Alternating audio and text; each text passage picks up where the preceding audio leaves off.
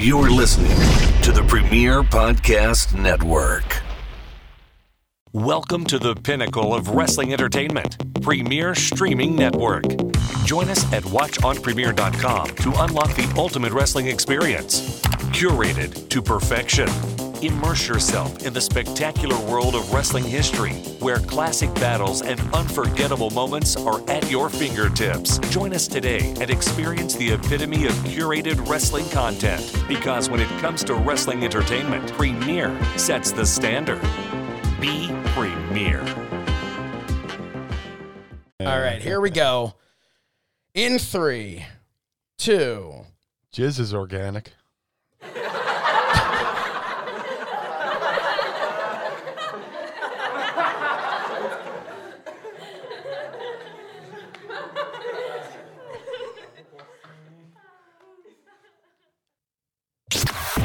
This is the MLW Radio Network.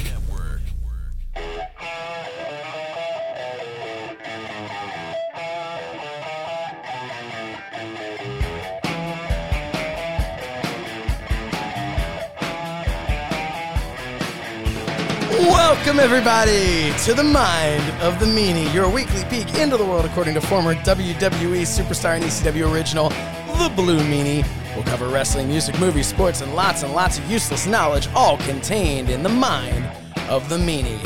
I am your tour guide, Josh Chernoff, and he is the Blue Meanie. Meanie, what's on your mind? I am composing myself from the pre-show banter.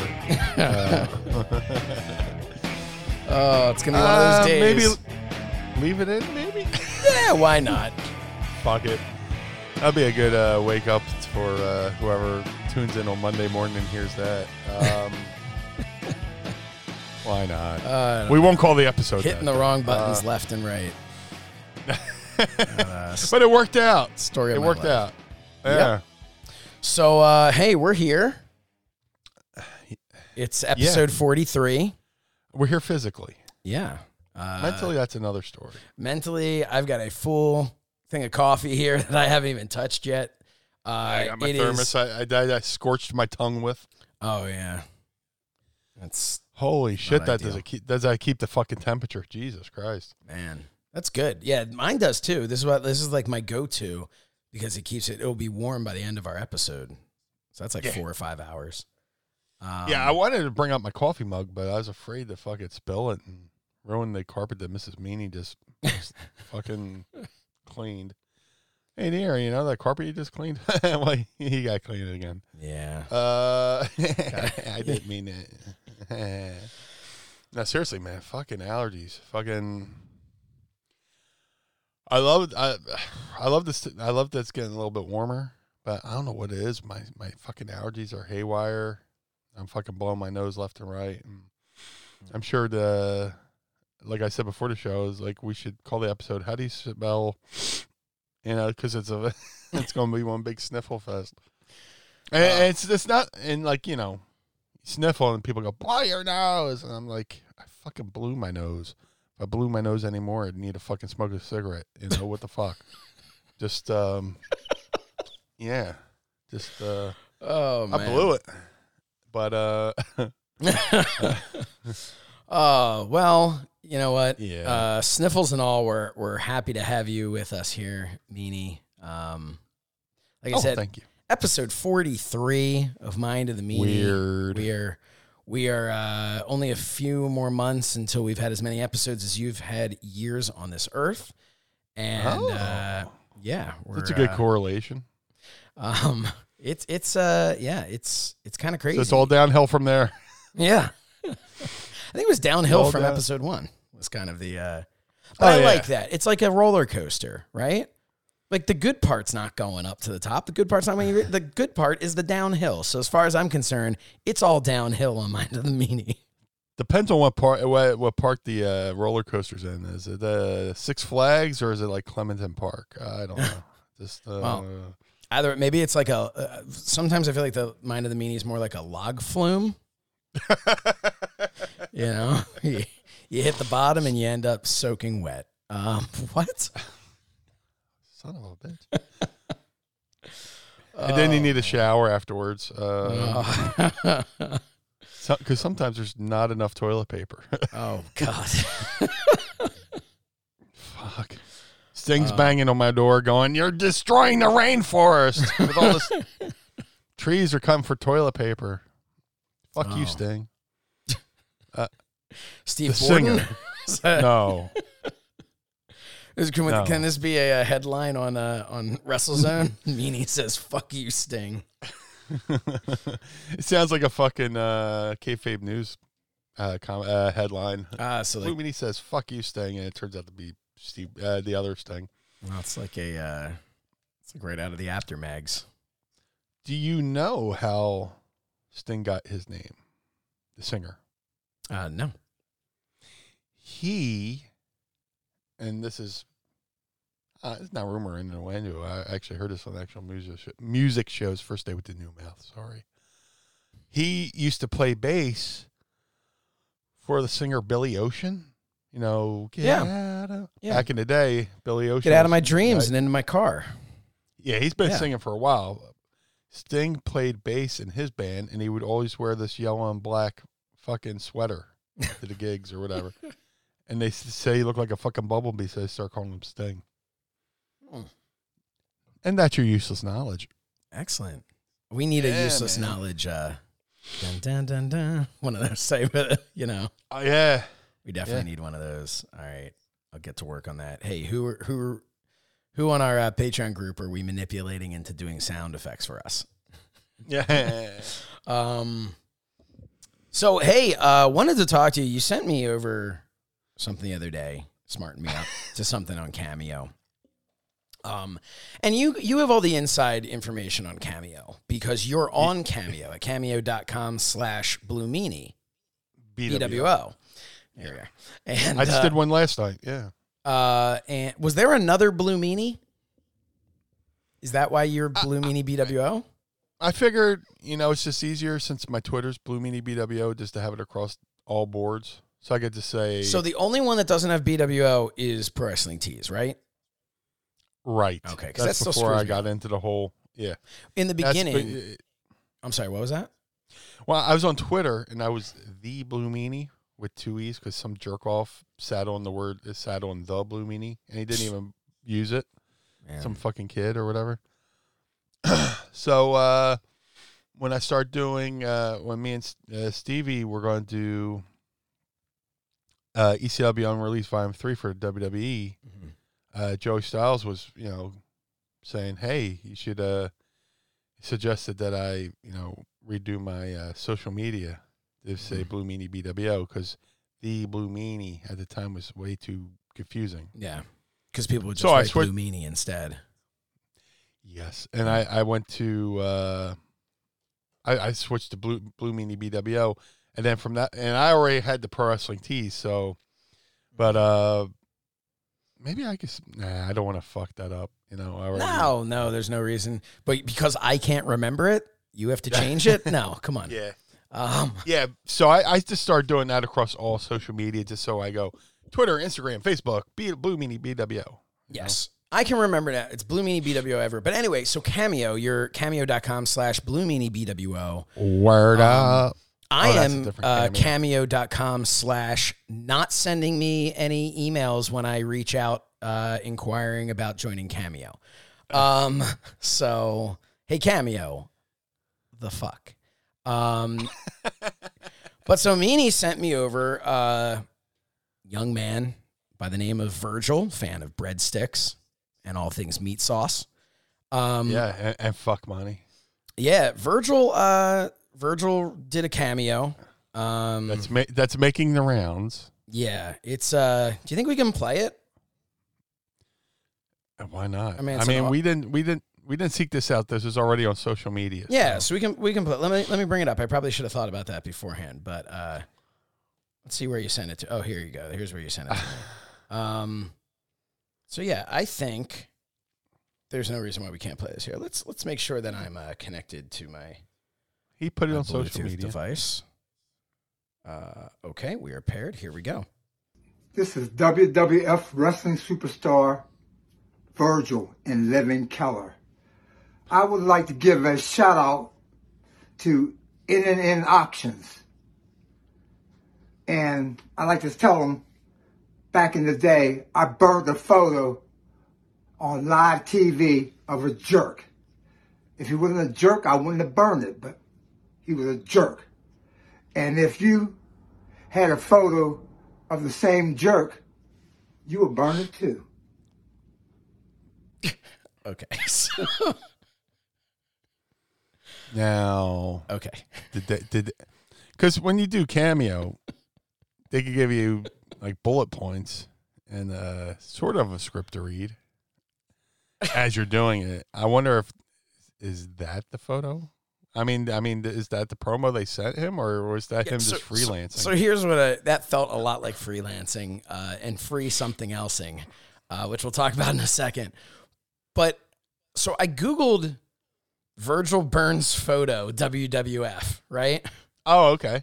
Nothing came up. Not Now, I really. remember things like we talked about, I think, last week, right?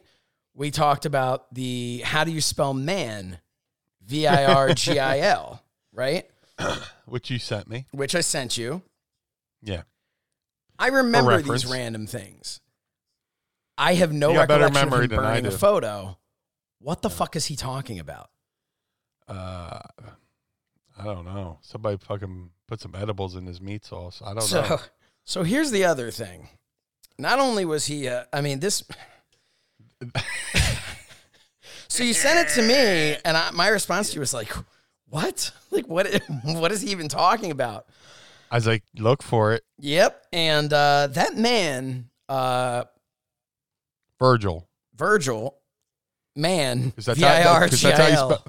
That's how you spell man. Well, his ball is out. Yeah. Virgil's at this point, it's not. We don't know if it's the left, right, or God blessed him with a middle testicle, but one of them seems to be through a hole in his shorts. If he had three balls, he could be a pawnbroker. That's a deep cut. Oh man. So yeah, no, his What does that mean? Yeah, he's hanging brain. for I'm gonna see. I mean, Yeah. it's kind of for the Virgil- Patreon members. Virgil wasn't wearing his good shorts that day. That Hey, you man's know what? ball is just straight up hanging out in this cameo. Yeah.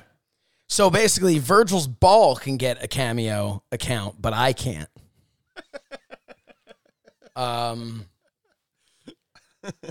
That's nuts. Literally. So, Hey, you know what? yeah, Virgil, at least I had the decency to have my balls fall out on Raw. I know. Thank you. Dude, that's the thing, kids these days. You know, like everyone can have their balls hanging out nowadays, you know, because of cameo. Like no one appreciates the lengths you had to go to make your balls accessible worldwide back in the day. There was no Balls there was on no the ground. cameo, there was no Balls on the Twitter. ground. You know, nobody was hacking into your account to get all of your nudes and post them online, you know. But yeah, so dude, All you had to do is put on Raw. yeah. Or in Philly, Channel 48, because my balls fell out in ECW too.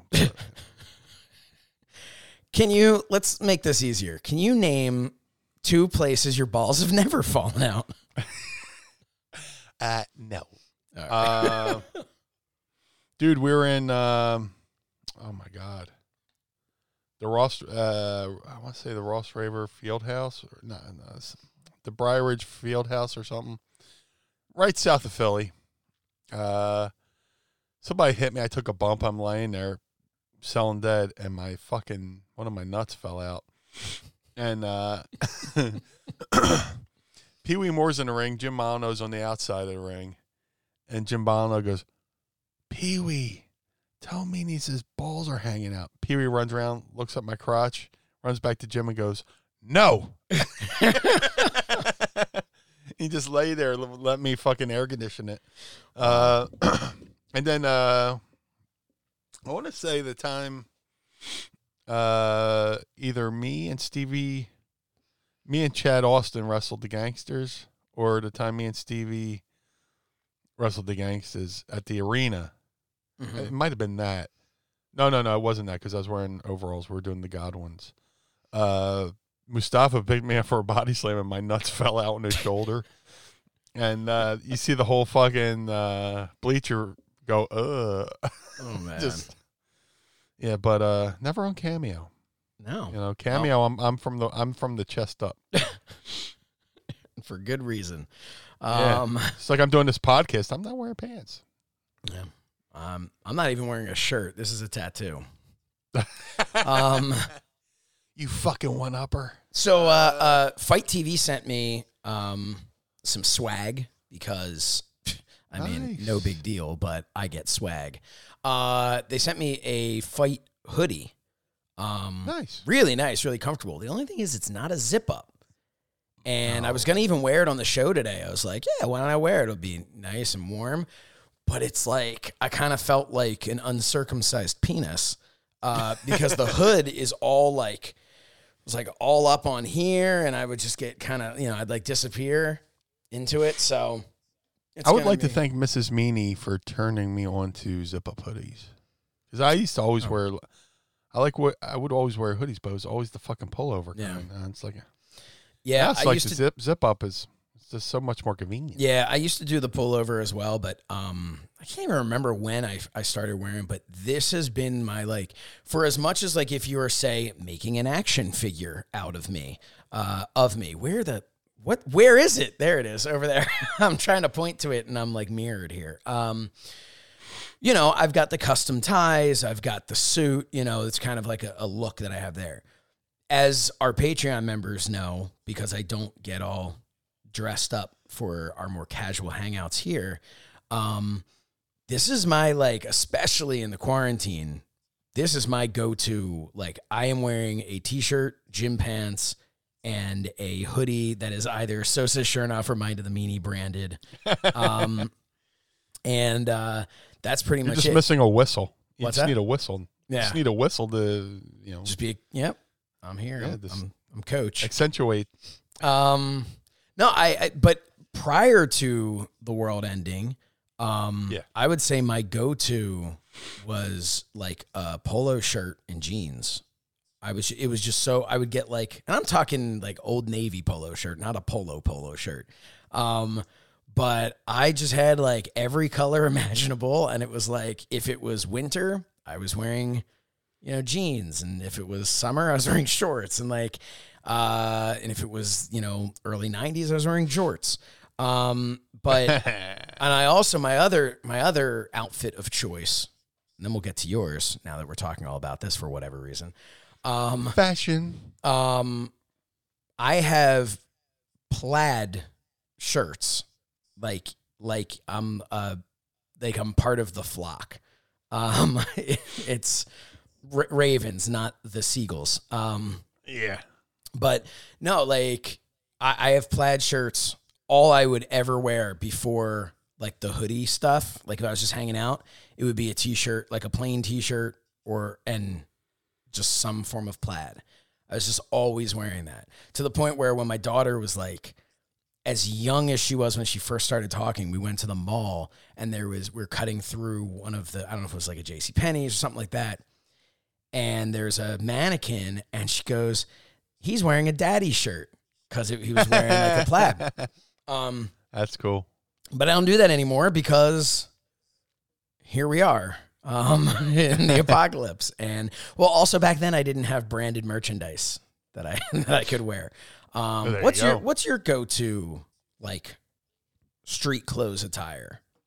Dude, back in the day, I had no sense of fucking fashion. Yeah, I mean, I certainly just described my sense of fashion. Just high school, in the 90s, I wore Zubaz or anything that was primarily close to even the knockoff Zubaz or whatever they were fucking called. Shirt, hoodie. So it's funny. Fun fact: Legion of Doom actually created the Zubaz Them along with Dan Marino. Demolition were the ones who did the knockoffs. Anyway. You are correct, sir. It wasn't in ECW. I had no fucking fashion sense. I would wear like cut off sweatpants and stuff like that. Like I would totally balls Mahoney it and stuff like that. And just he was like cut off sweatpants and stuff like that. It's just like I don't know. It wasn't until like it later. Like I was like, oh, you know what? I should probably be an adult and start wearing fucking jeans and and stuff like that. But nowadays it's primarily, if it's winter, it's just jeans, t-shirt, hoodie. I'm sorry, real quick. Did you say balls? You spelled man, V-I-R-G-I-L.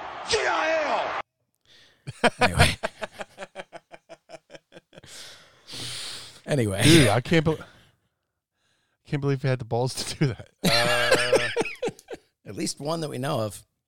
Oh my God. It was just like he sat in gum. It was like, just, dude, how do you not feel that? How do you not know that one of your testicles is poking through an otherwise relatively small hole? Now, I looked into this deeply because that's what I'm willing to do for the Pod Squad. But research. I'm researching. I researched for That Was Extreme, and I researched Virgil's balls. These are the for This Is Extreme, it's pages of notes. And then for this show, it's just a round circle and a piece of paper with like fuzz drawn on it. Hey, I didn't see any fuzz. You know why, Meanie? Because he goes to Manscaped. Yeah. Manscaped.com. It's promo time, everybody. Valentine's Day is upon us, fellas. So make sure you're ready for wherever the night may take you. Our friends at Manscaped, the global leaders in men's below-the-waist grooming, are here to tell you that all you need to use are the best tools for the job so you can be ready for anything on that special day. All right, Meanie, let's talk about this for a minute. 2 million men are already trusting Manscaped products to groom and make sure you're one of them. Okay, well, I know you're one of them. Such a great transition. Yeah, that's right, Josh Aronoff. When I want to hedge the field there, I use Manscaped. No, seriously, Manscaped does a lot of good work here. They go the Mrs. Meanie route. She brought up a very good point last time. Manscaped raises a lot of money for testicular cancer and different charities and stuff like that. So with every purchase, you're helping others in need. I could go the either way on this, because I love a good fucking ball joke. Yeah, man, they do a lot of good work and quality products for you, below the belt and sometimes above the belt. They got the ear trimmers, the nose trimmers, everything. They have the complete package over there at Manscaped for all your essential manscaping needs. Yeah, let's talk all about that. The Perfect Package 3.0 is what you're alluding to, Meanie. It comes with, check this out, without even all the other stuff involved, you're going to get Manscaped boxers that'll keep your junk feeling fresh all day. But let's talk a little bit about what's in the Perfect Package 3.0. Full of the best products to keep you looking, smelling, and feeling nice. It's led by their revolutionary third generation Lawnmower 3.0 trimmer, which has advanced skin-safe technology and features a cutting-edge ceramic blade to reduce grooming accidents. It's cutting edge. It's not cutting balls. It's also waterproof, which prevents a mess on the bathroom floor and in the sink. I assume they're talking about grooming something else, or how tall are you that you're making that mess in the sink? Especially when it's time for Challenge Cupid accepted. to shoot his arrow. And let's be real. You've smelled the worst down there before.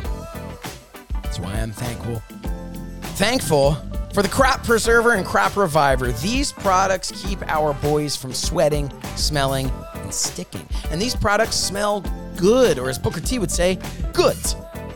Their manly scent is attractive and will help set the mood, if you know what I mean. They mean so someone will have sex with you.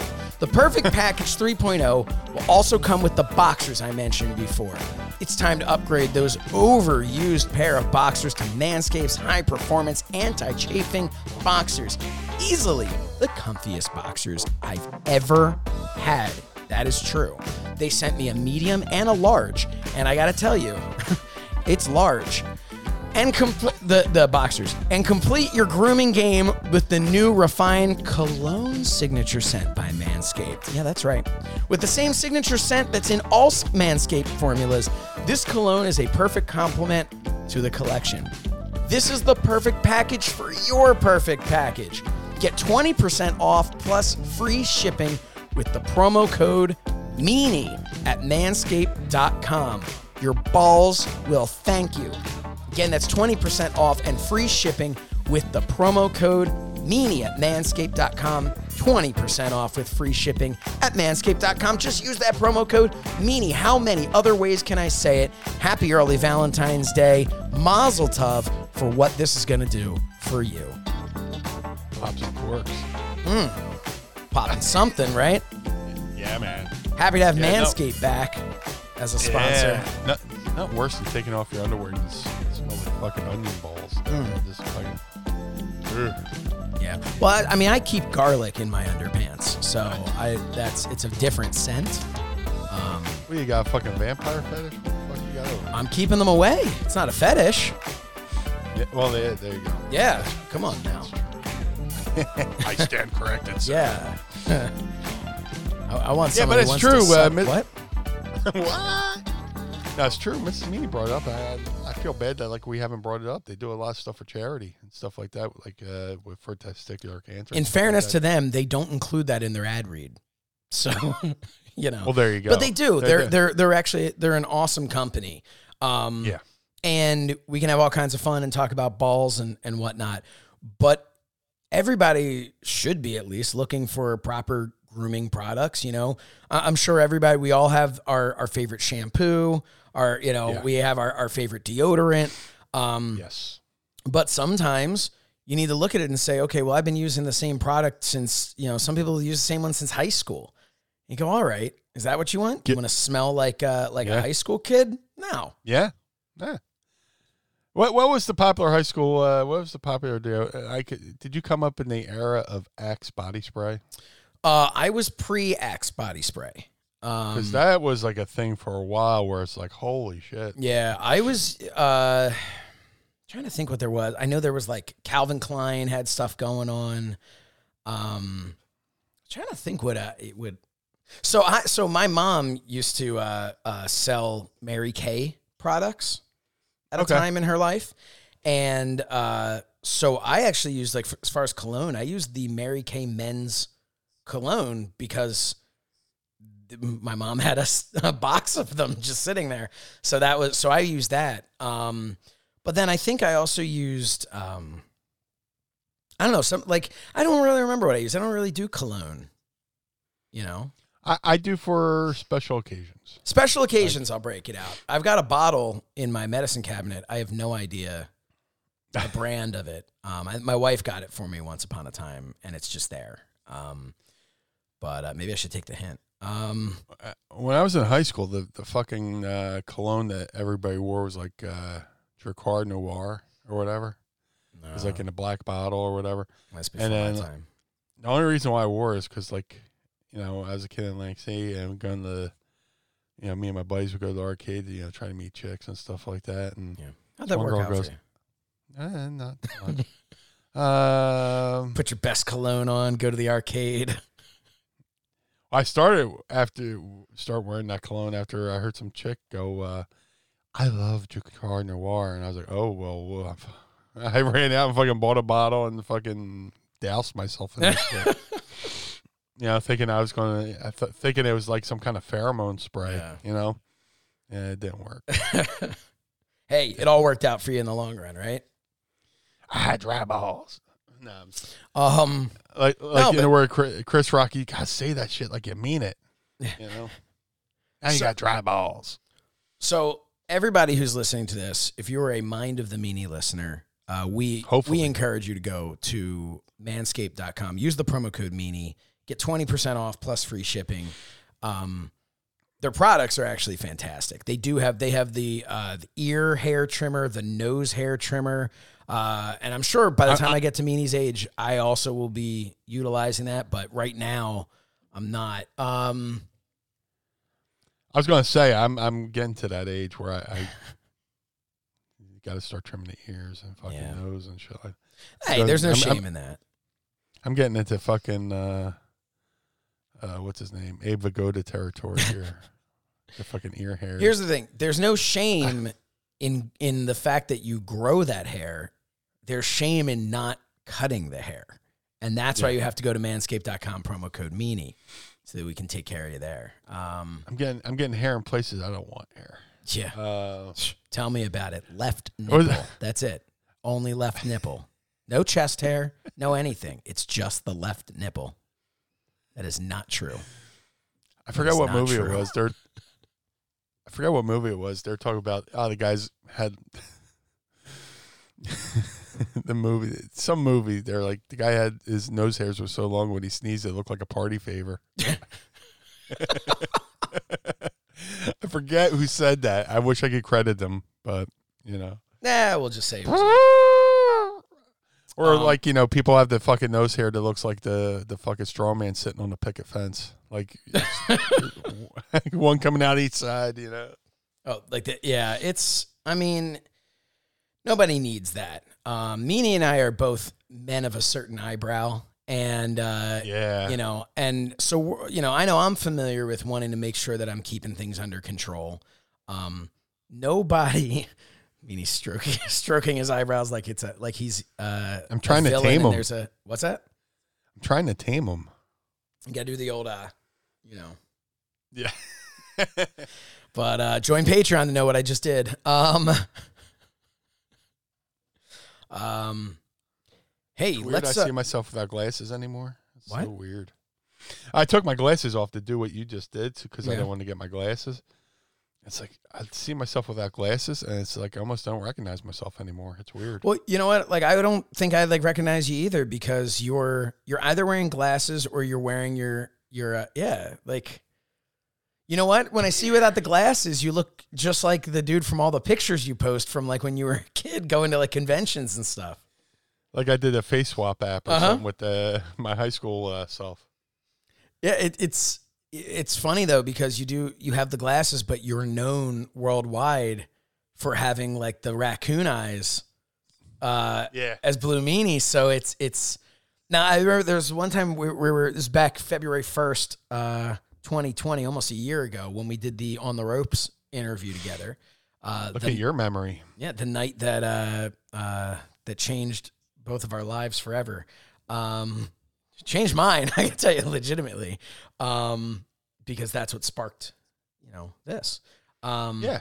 But you took a picture with Calvin, and there it is. And I don't have any lips, so I can't really do it. No. Oh man, that's a different part. No, but I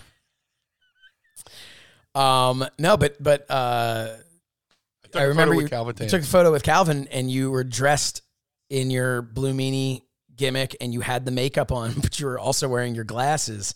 And like, we took like a picture and then you're like, oh shit. Oh, I'm wearing my glasses. Hold on. Let's do another one. You took your glasses off. I didn't even realize you were wearing your glasses because they just blended in with your, but I have that picture. Maybe we'll post that on our Patreon page. Yeah. We can do that social media for everybody. As mentioned. For everyone. Yeah. Yes. As mentioned. Yeah. So what else is on your mind?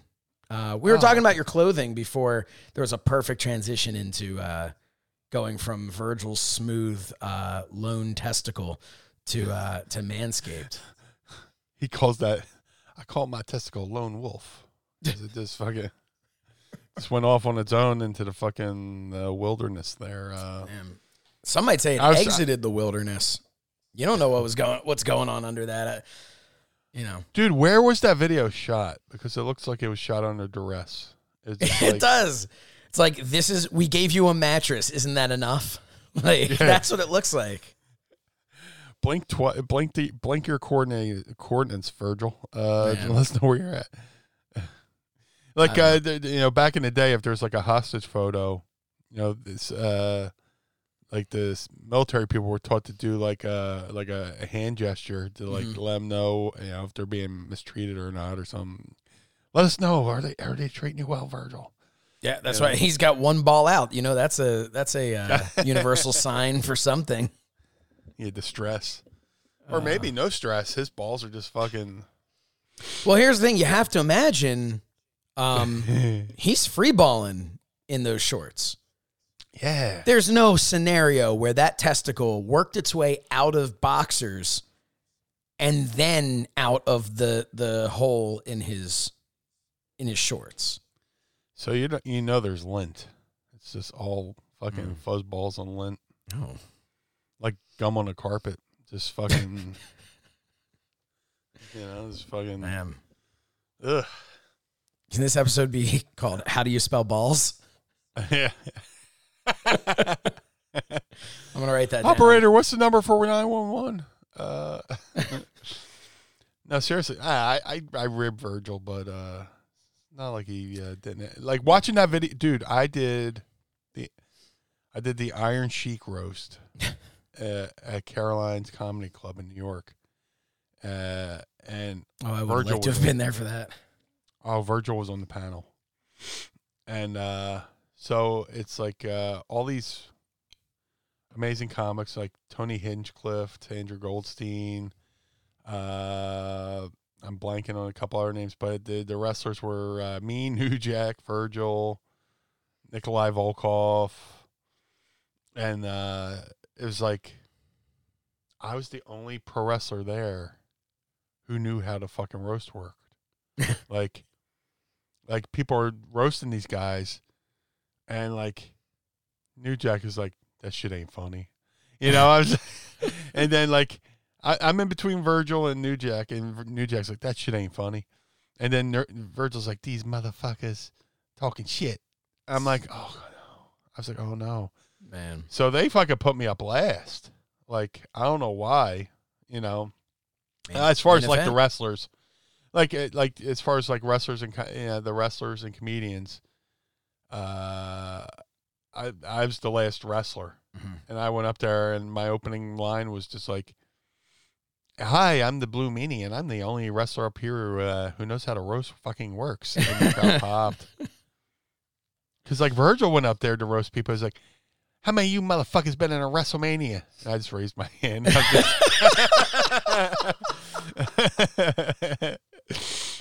But I did a lot of shit just to pop, the boys, too. I was like, hey, New Jack, I'll give you $20 to come up here and punch me in the face so I can see some fucking stars on this stage. Shit like that, just like that's awesome. Yeah, it was cool. Dude, actually, Comedy Central was recording it. Oh, and there's like a still of it on the old Chris Hardwick show at midnight. Mm-hmm. But it was never it was recorded, but they showed like a clip, and you see me on the stage and stuff like that next sweet. to it's pretty cool. There's a lot of good comedians on there. I'm fucking mad that I can't think of it right now. I'm just saying it because I remember the roast of Britch Pritchard. The roast of Britch Pritchard. You all remember Britch, right? He's a great guy. The roast of Bruce Pritchard at StarCast in his britches. Yeah. And I remember thinking that a lot of the people that were on the stage there that were roasting people didn't get the other side of the roast, which is that you get roasted, that the roasters get roasted the entire time, by everybody. And then they get up and they roast everybody. And they all seemed like kind of like confused by that, Yeah, it's just cutting promos. Yeah. There were some really good ones there though, but, that's a good one. I encourage you to go to either sign up for ad-free shows or go to sign up for Fight TV to go check out the archives of StarCast. Oh, they did. My camera just went away. Yeah. Guess And we're back.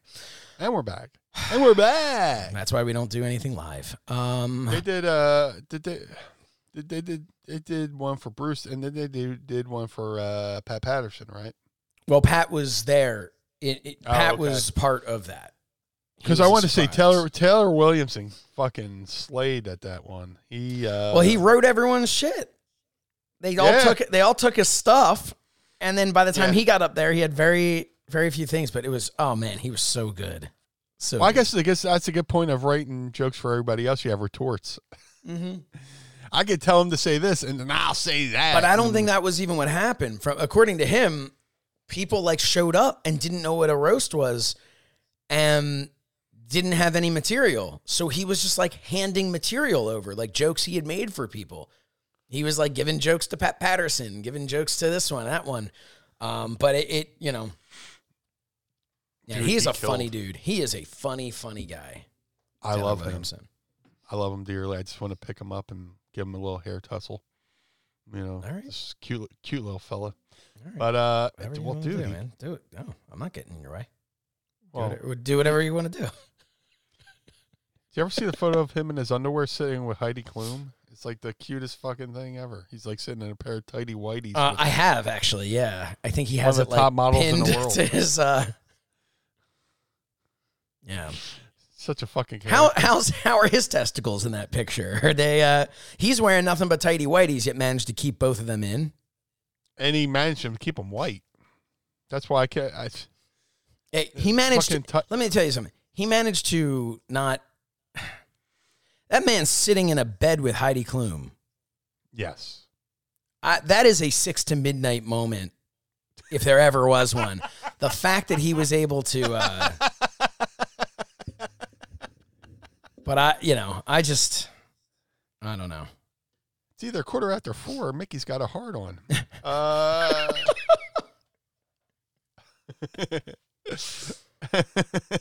In the words of George Carlin. Devin Miller from Patreon says, Dan St. Germain killed at the roast. He did.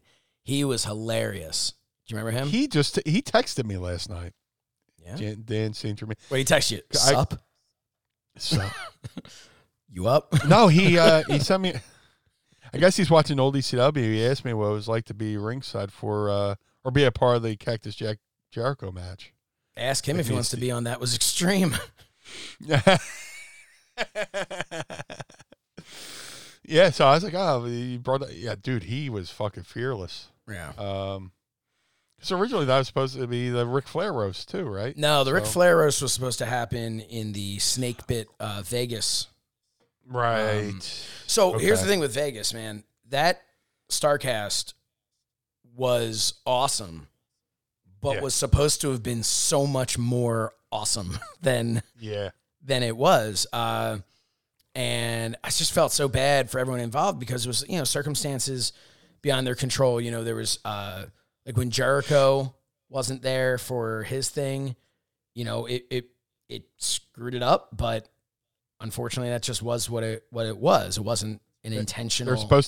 What's that? They're supposed to have Undertaker and he couldn't do it. Undertaker's supposed to have Kurt Angle. Supposed to have Flair. He had a health issue. And Devin's saying we should get Dan St. Germain on here. Yeah. Yeah. Sure. Yeah, fuck that. Was extreme. What?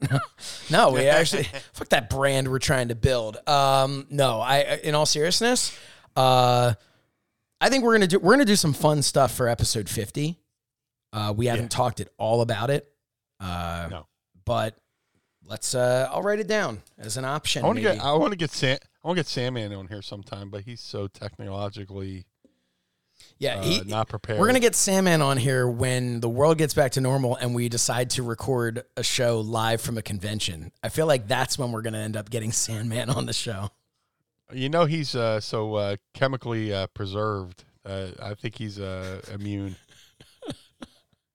I joked, not that COVID's a funny thing, but I was like, hey, man, if you stayed at the Travel Lodge for an ECW weekend, you're immune from fucking COVID-19. Now, COVID-19 shows up, goes, I'm not fucking hanging out with what's in you.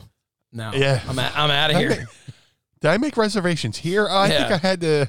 I had the Holiday Inn on Packer Ave. I'm looking for a different. No, I'm sorry. I'm looking for a different Jack, not a new Jack. I'm looking for a. I thought I was looking for an older Jack. Yeah, older Jack. Yeah. Dude, the things that fucking happened in that fucking hotel. Let's discuss. Watch it. Oh, man. We put that on the That Was Extreme poll. What? If we put that on, Tales from the Cylinder of I thought Sin. Did you? No. I'm saying if we did. Yeah, I was would have to bring shorthand in- saying we put that on and there's going to be some butts and seats was pretty much where I was headed. But no, we didn't. I would have to bring on some witnesses for that show. Like, I have friends who were there who were like it's cool. I got friends to this day that like I know from ECW. They weren't wrestlers, but they were considered something, part of the boys. Mm-hmm. Like my buddy Sebastian. Sebastian, great guy. Yeah, but now he's like a responsible adult. Son of a bitch. But we have this saying, like if we see a photo or something happens, we go, man, if this was 96, if this was 96, ... Yep. Just because of the nights hanging out there, debauchery and stuff like that. It was everything you would imagine from every movie, like rock and roll movie, where like minus just short of somebody riding a motorcycle down the hallway of the 8th floor of a hotel or something, Yeah.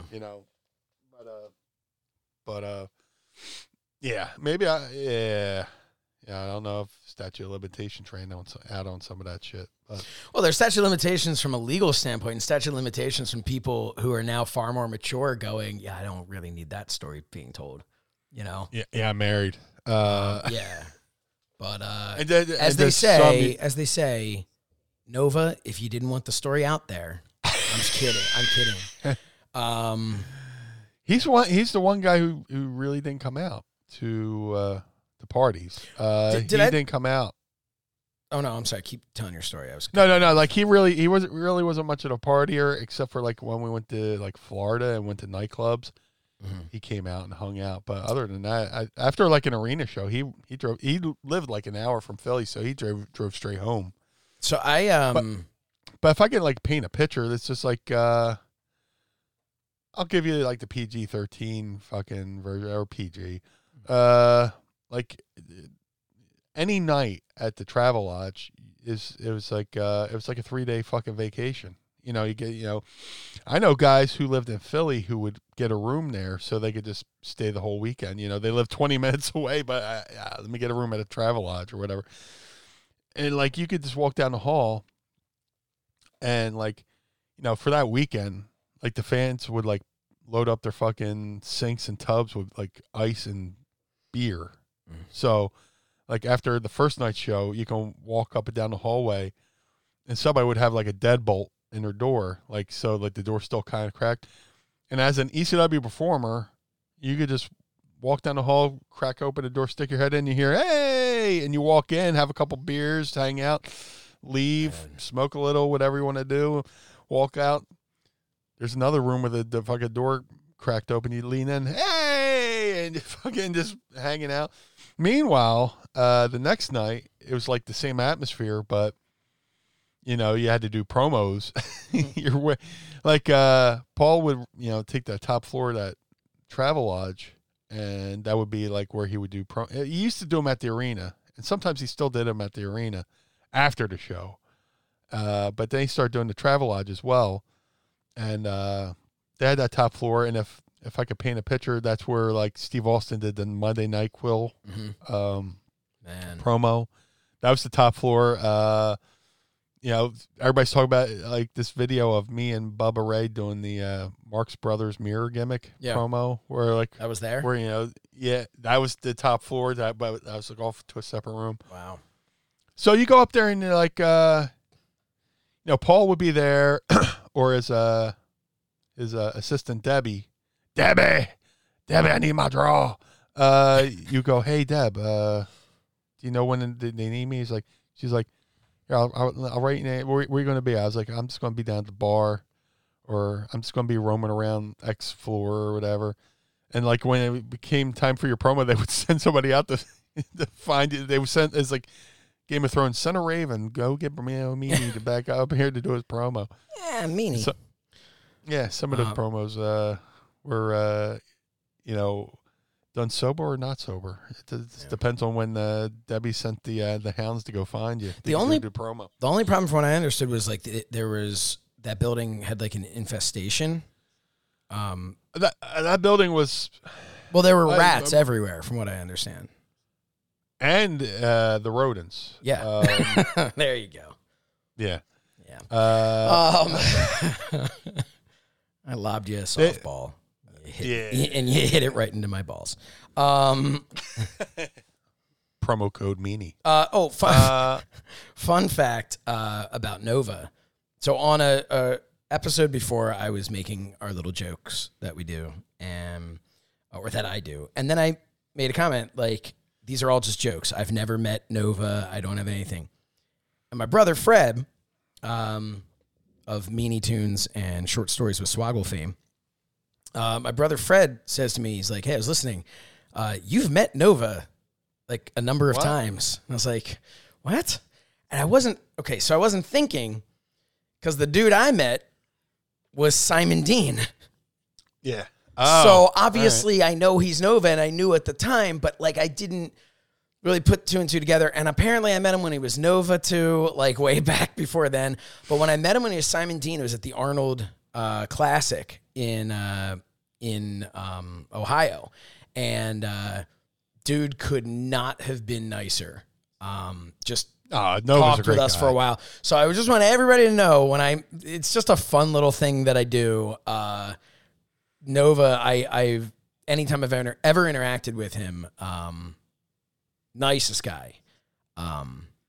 Except for that one time when he tried to get Stevie fired. But I'm kidding, it wasn't him. And then you tell the story about the one time he met his twin brother, yes. Donnie B, and you thought he was Nova, and he was like, nah. He's like, nah, I'm not Nova. I'm like, nah, man, it's cool, you know. It's cool. I'm one of the boys, man. It's cool. You can tell me. I gave you the worker handshake, Dan. Yeah. My fish was as limp as can be here. Come on. That handshake was the worst. But, I used it until I got DCW, and they're like, no, we handshake. We just shake hands. Yeah. When I first trained with the Samoans, it was very much like the little limp fish handshake thing. And I always looked at this like, this is weird. Why are we doing this? Kind of, because they would do it, but they wouldn't like smarten you up to why they were doing it. Right. So originally my thought was, oh, well, they're Samoans. They're doing this because if they shake my hand like a real person, they'll break my hand. That was, my thought process. But that's a shoot. Yeah. But no, it changed over time. And then, but the fun thing about it now is I feel like it's flipped.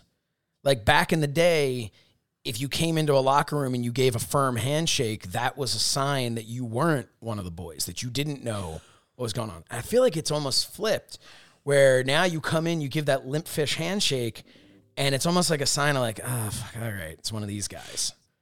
Yeah. One of these guys who thinks they know.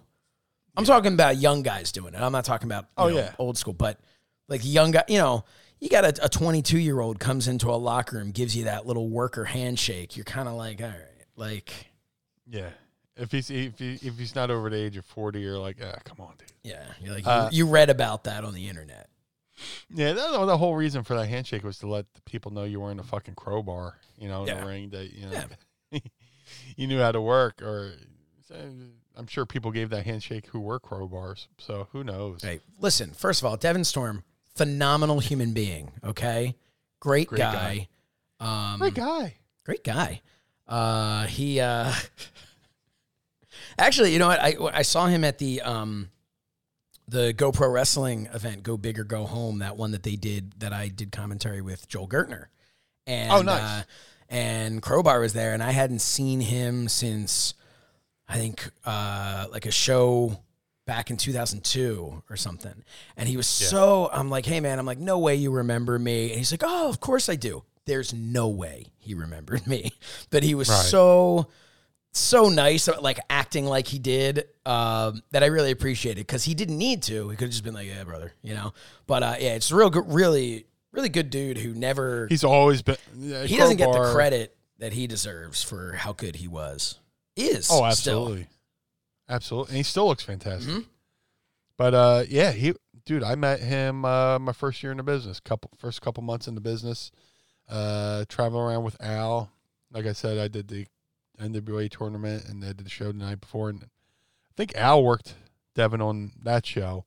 Mm-hmm. And then I moved home from Lima, and I started doing all the Dennis Corluzzo shows. I would just show up, you know, as you're taught, keep your gear in the car, show up, introduce yourself, and you know, every now and then Dennis would go, "Oh, so and so stuck in traffic, Brian, go get your gear." You know, and I would work shows like that. And that's how I became familiar with the Jersey crew.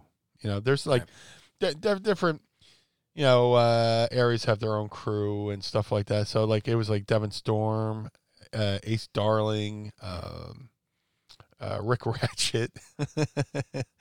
Ratchet's a character. I love him to death. That, you know, Donnie B, Nova, that whole crew and stuff like that. But, you know, Devin Storm, like, he was definitely the standout. I mean, I'll say that whole crew was great, and they were always getting booked on, like, in the area for like TVs and stuff like that. You saw all that whole crew on like Shotgun or something, stuff like that. Back like talented guys. Yeah, you know, just. But Devin was the one you're like. Do they still have like crews like now on indies? Like, I'm so far removed from like how that works, because like.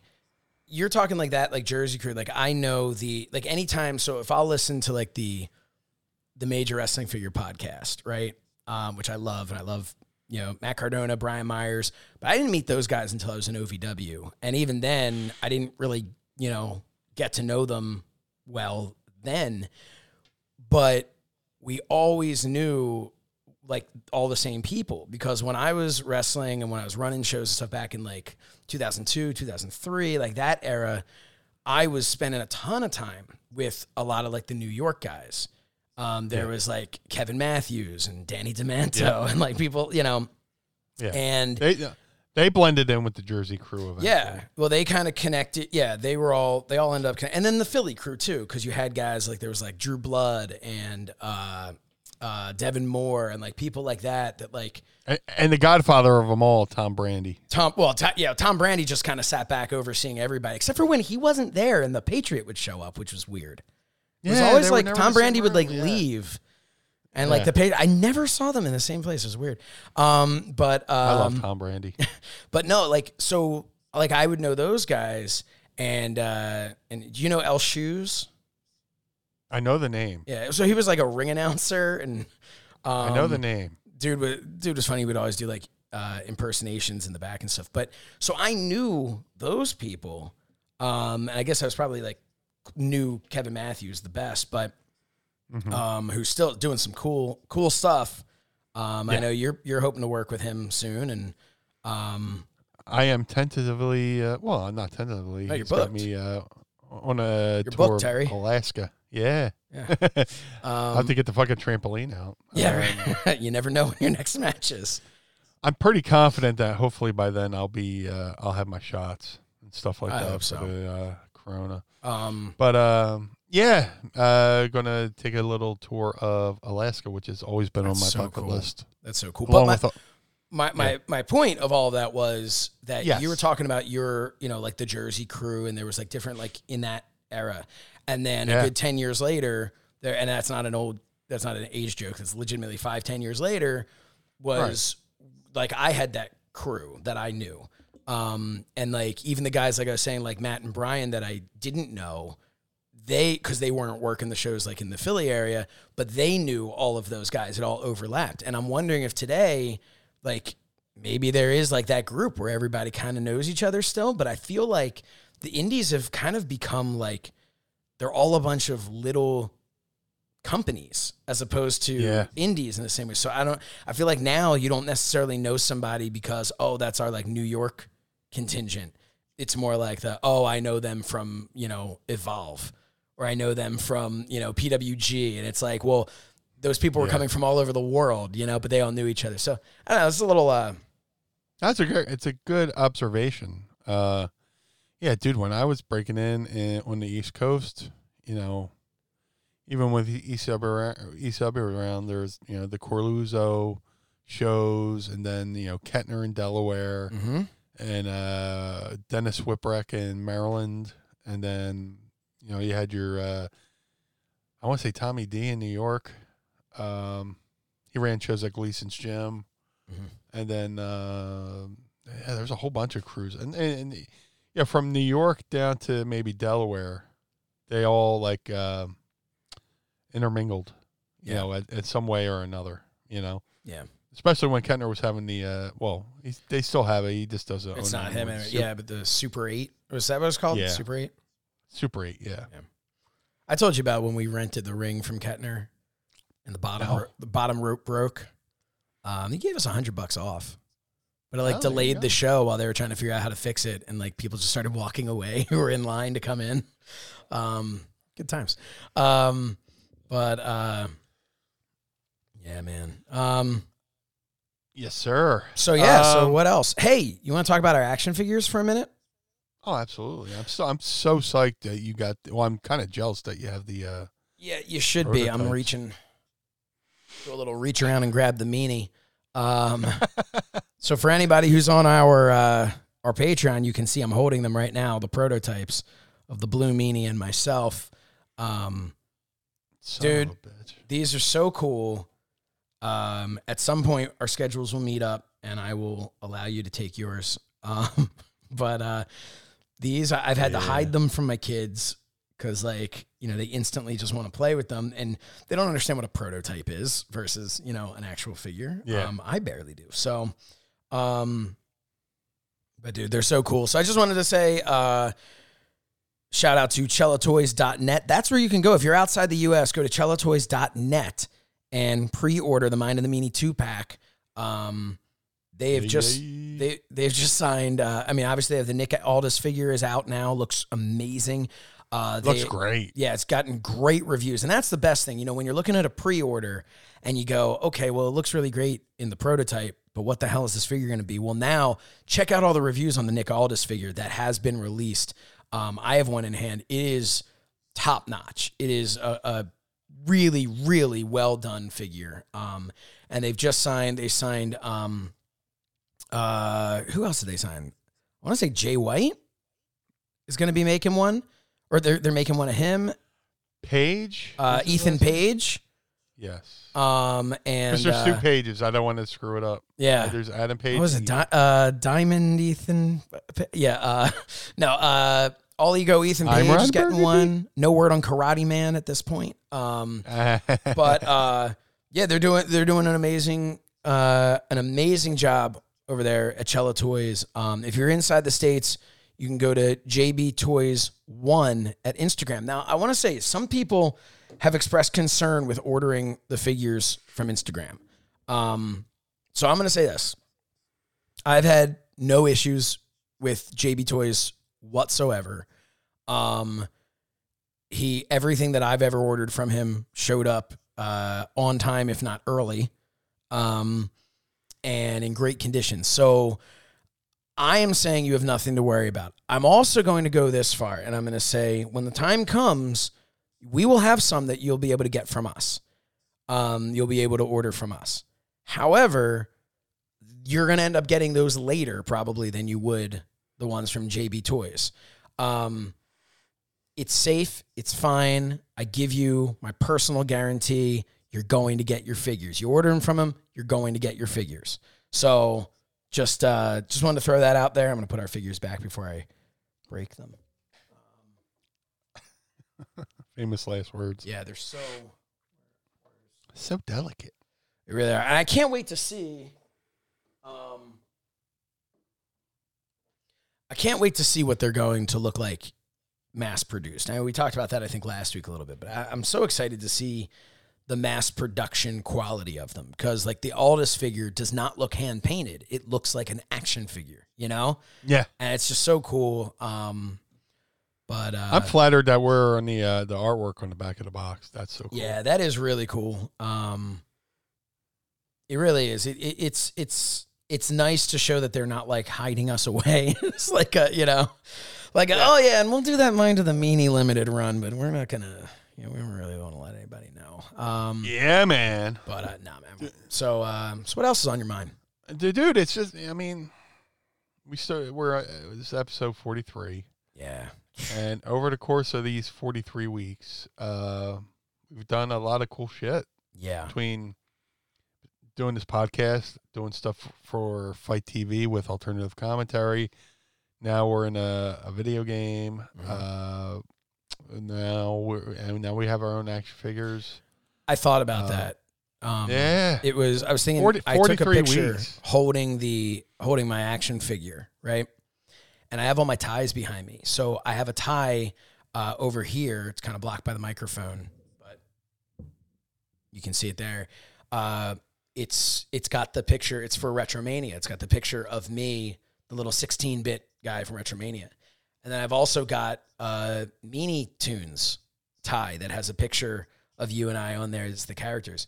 And I didn't even notice in the picture I took of me holding the figure that I've got, from doing this podcast and the way that this has raised my stock, I guess, in people's eyes.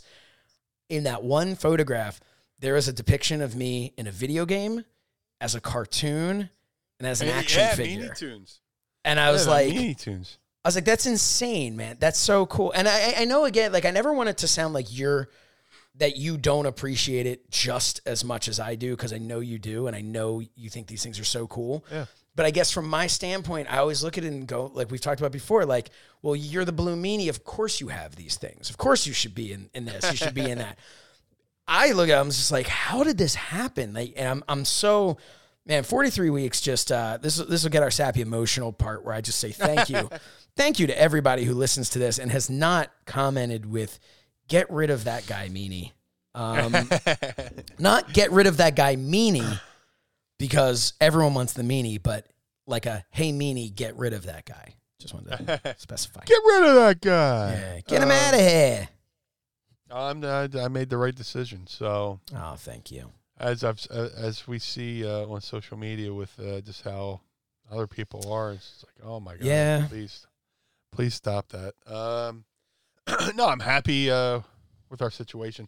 It's gone from that to me building this, me and Mrs. Meanie putting this studio together and stuff like that. And now we got the Patreon, and we're, later today we're going to be doing after this we're going to be doing the watch along for the Royal Rumble. Yeah, which is exciting. 99 Royal Rumble 99. There were 29 incredible athletes in that Royal Rumble. And the Blue Meanie. I was thinking McMahon, but yeah, that's No, I saw that joke. One time we were flying somewhere, is WWE, and Mick got a hold of the fucking stewardess. Mm-hmm. And was it with the mandible claw or pre-announcements? So I'm sitting in my seat, and Mick's a row in front of me, and the lady starts doing her pre-show, not pre-show, her pre-flight, her dark match before the flight takes off. Yeah. Her shotgun Saturday night match on the fucking plane. She starts doing her pre-flight thing. She was like, and I knew something was up because Mick's shoulder started fucking shaking. Like, I'm behind him. I could tell he's laughing, like just physically laughing because he knows what's coming. And then he goes, I would like to welcome all the superstars of the World Wrestling Federation and Al Snow.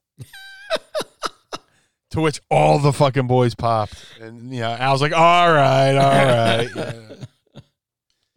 But, Al and Mick had, like, pretty good rib war, It spilled onto TV as well, but, That was great, though. Yeah, just freaking balls, stuff like that. But, so when you said that, I was like, and Blue Meanie. That's fantastic. Because if you can't make fun of yourself, make fun of someone else. No. Yeah, I take the piss out of myself just, to keep myself level-headed. Yeah. You know? I take the piss out of myself just when I feel overhydrated. Hey, my camera disappeared and came back. I don't know what's going on with that, but it has me worried sick for when we're recording other things.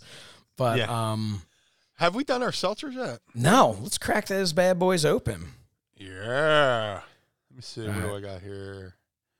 I got ShopRite has a good brand, Bowl and Basket. Black Cherry, sparkling water. Ooh, there it is. Oh, it's a nice color. That's a nice color on there. Yeah. I've got the citrus and green tea. Citrus and green tea. It's sparkling water with caffeine and electrolytes. And that's another reason. I mean, I got to come up there to get the prototypes. I got to give you the concept art, and I got to raid your Wegmans. Yes. Again. We bought like $50 worth of fucking seltzers up there. Here we go. I'm going to do Sandman style. There we go. Oh. There we go.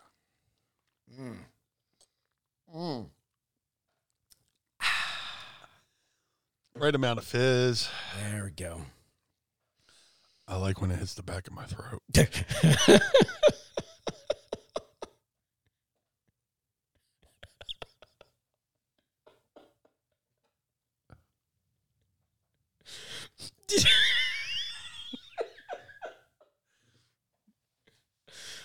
to see how long I can hold that pose for. Please join Patreon. Just $5, just for 1 month, just so you can just watch what happens on here.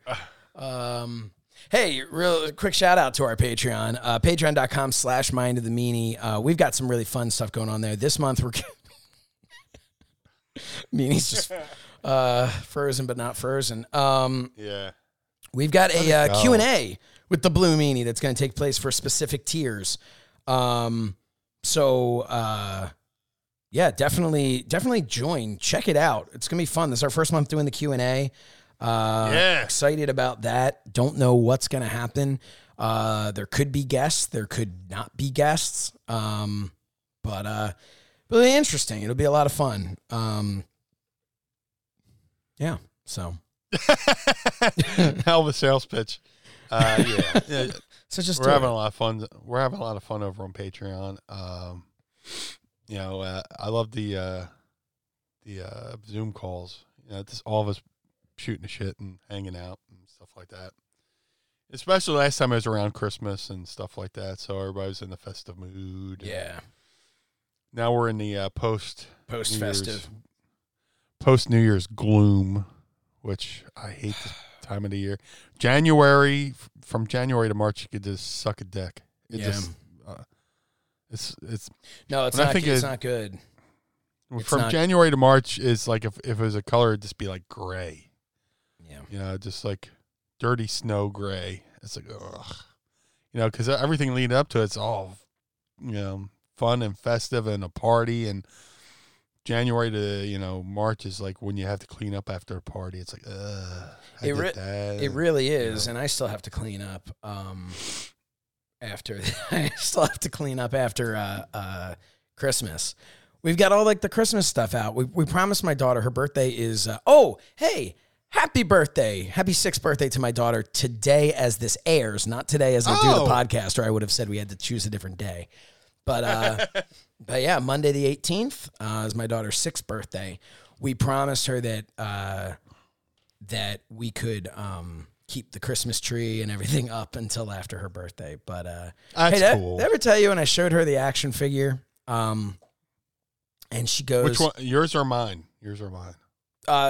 Mine. I mean, I showed both of them, but but she goes, "Do you think you can talk to them about getting them to make one of me?"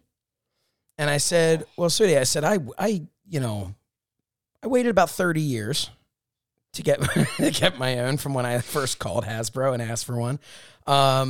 Give her the number to Hasbro. Call them. Yeah. So I said, well, look, I said, they don't really do it. She's like, well, why not? I was like, well, they have to make them for you know, like I said, like, you know, we do that show and people watch and listen to the show. And then those are the people, you know, they know us, so they would want to get the action figure, but they don't know who you are. So they wouldn't, you know, be able to sell an action figure. She goes, do you think any of them remember that time I came on the show? Oh. And I'm like, Playing at I'm your sure they do. heartstrings. I'm like, you know, so now I'm like looking, I'm like, okay, so you're like, I guess, like a series 5 will throw you in there. But yeah, So she wanted one. She's adorable. I mean, she's Thank like you. 6 going on.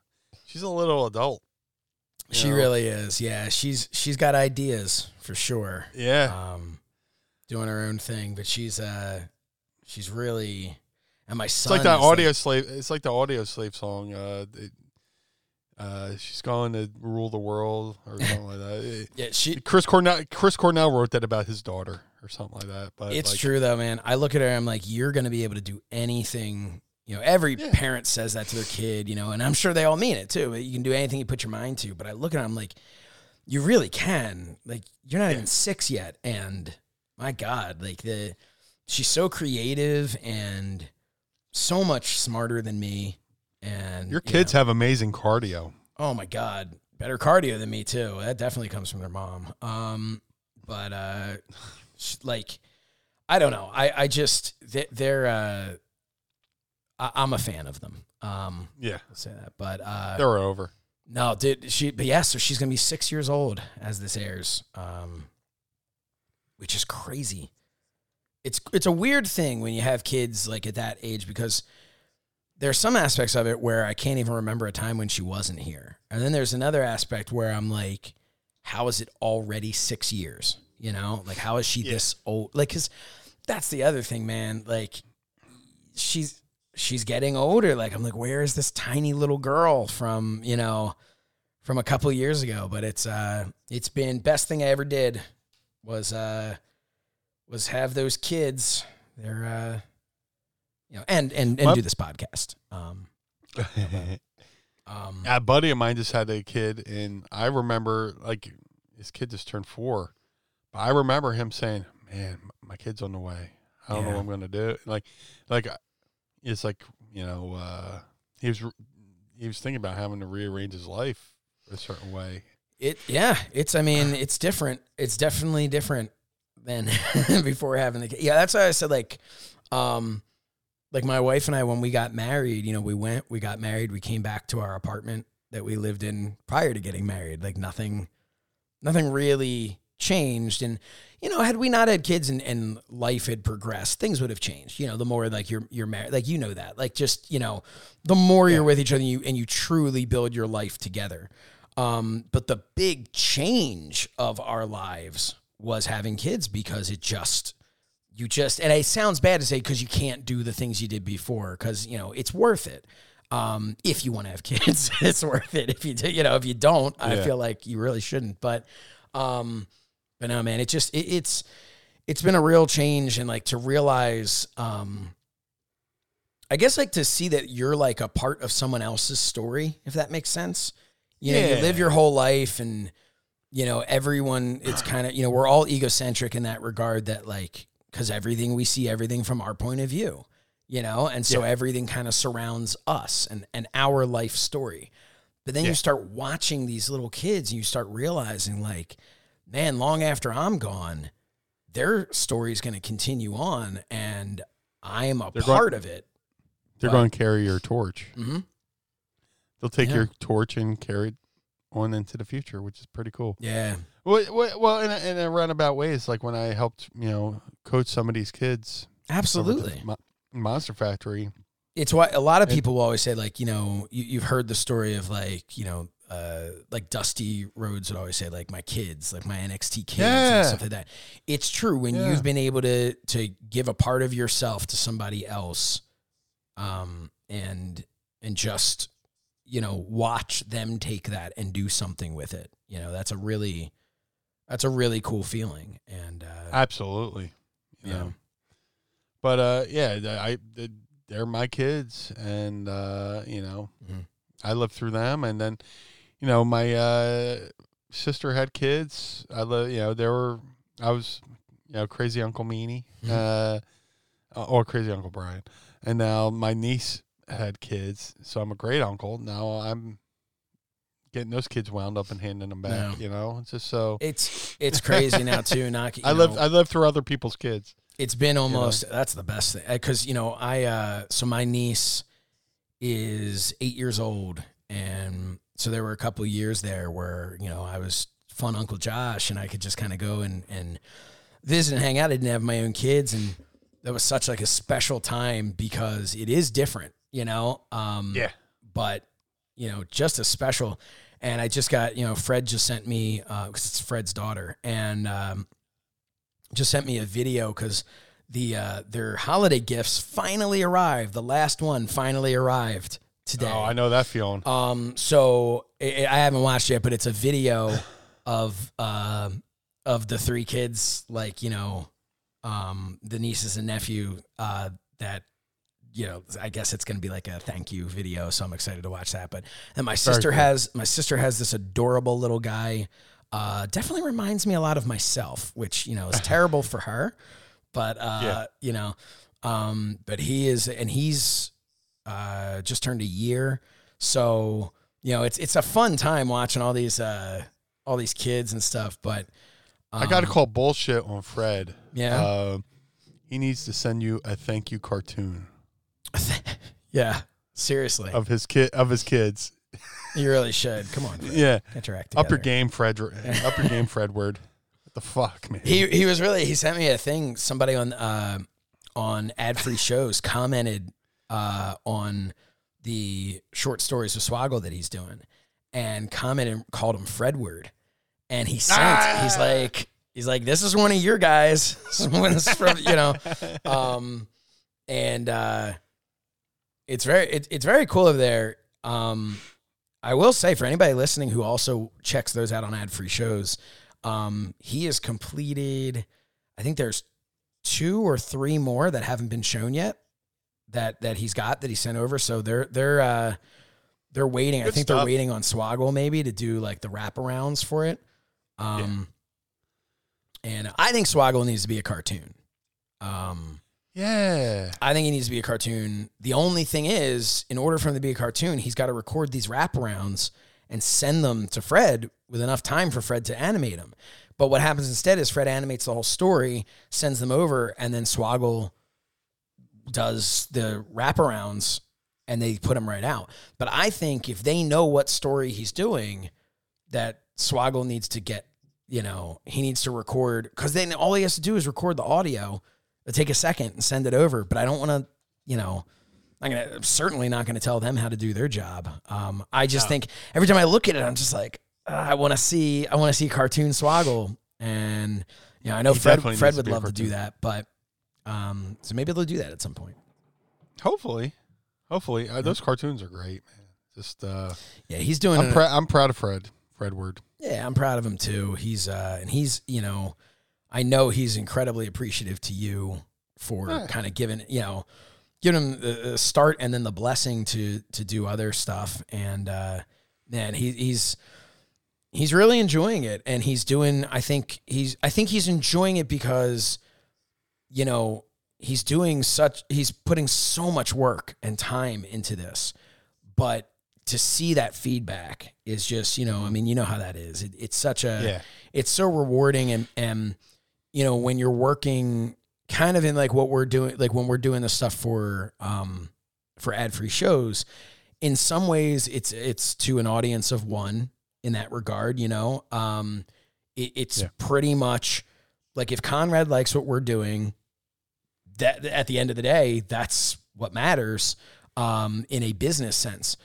But then there's that part of you that really you're not doing it in an audience of one. You're doing it. You want all the fans who are watching it to really enjoy it. And so you have those two sides of the coin. Like I know with ad-free shows, like when we did That Was Extreme, you and I both were like, when it got a thumbs up from, Conrad and those guys over there, we're like, that was like a relief, like okay, good. We didn't just hand them garbage, like I'm glad they like this. But when we got that feedback from all the viewers and listeners, that was like, that's where you get that extra energy, you know, Yeah. of just like, okay, now I'm going to put even more time into this, even more effort. Not that we weren't before, but you get what I mean. Yeah. But yeah, he's doing a great job over there. And there will be another Meanie Tunes. It's going to happen. Yeah. I know which story I want. So I don't think we've discussed this, so I'll be happy to see or interested to see what it'll be. There's one specific story that I feel like needs to be done. But I think I'm starting to get the idea. Maybe. Yeah. Although I wouldn't. So I sent the Virgil thing over to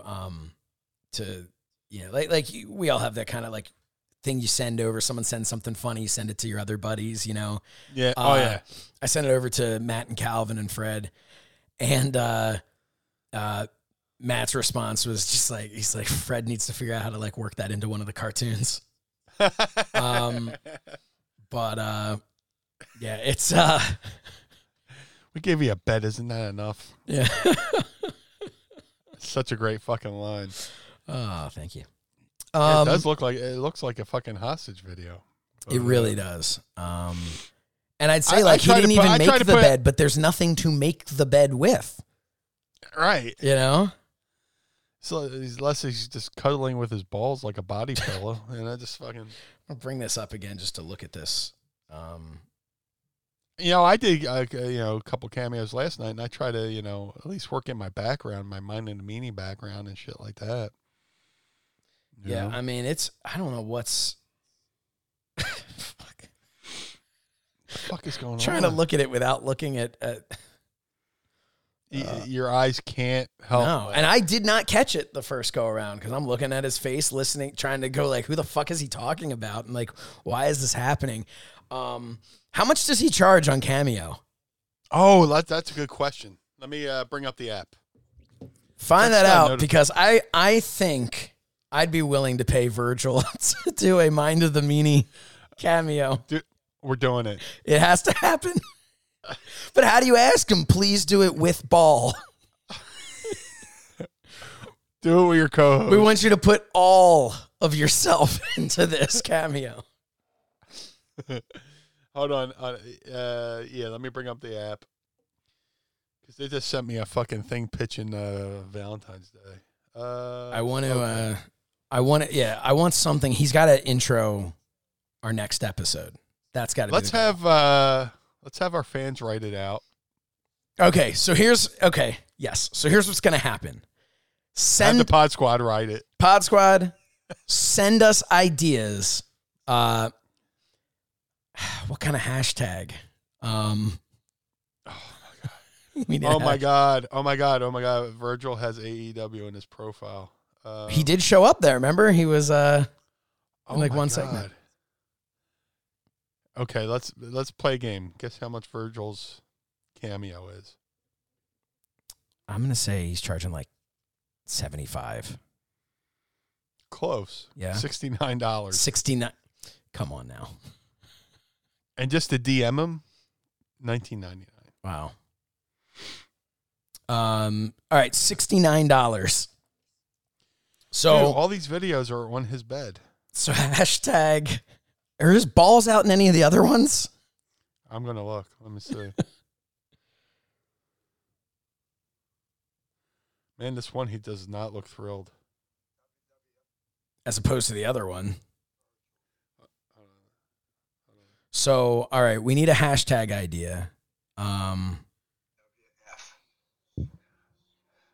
Jacob wishes all his Facebook friends a happy New Year. And Jacob does 15% of the work everywhere. And he receives 62% of the fuck money around the world. So Jacob, keep getting that fuck money and quit jerking the fuck off. Later. So Slichter came up with it, and I think this is what we're going to do. Ladies and gentlemen, use the hashtag balls out for Virgil. And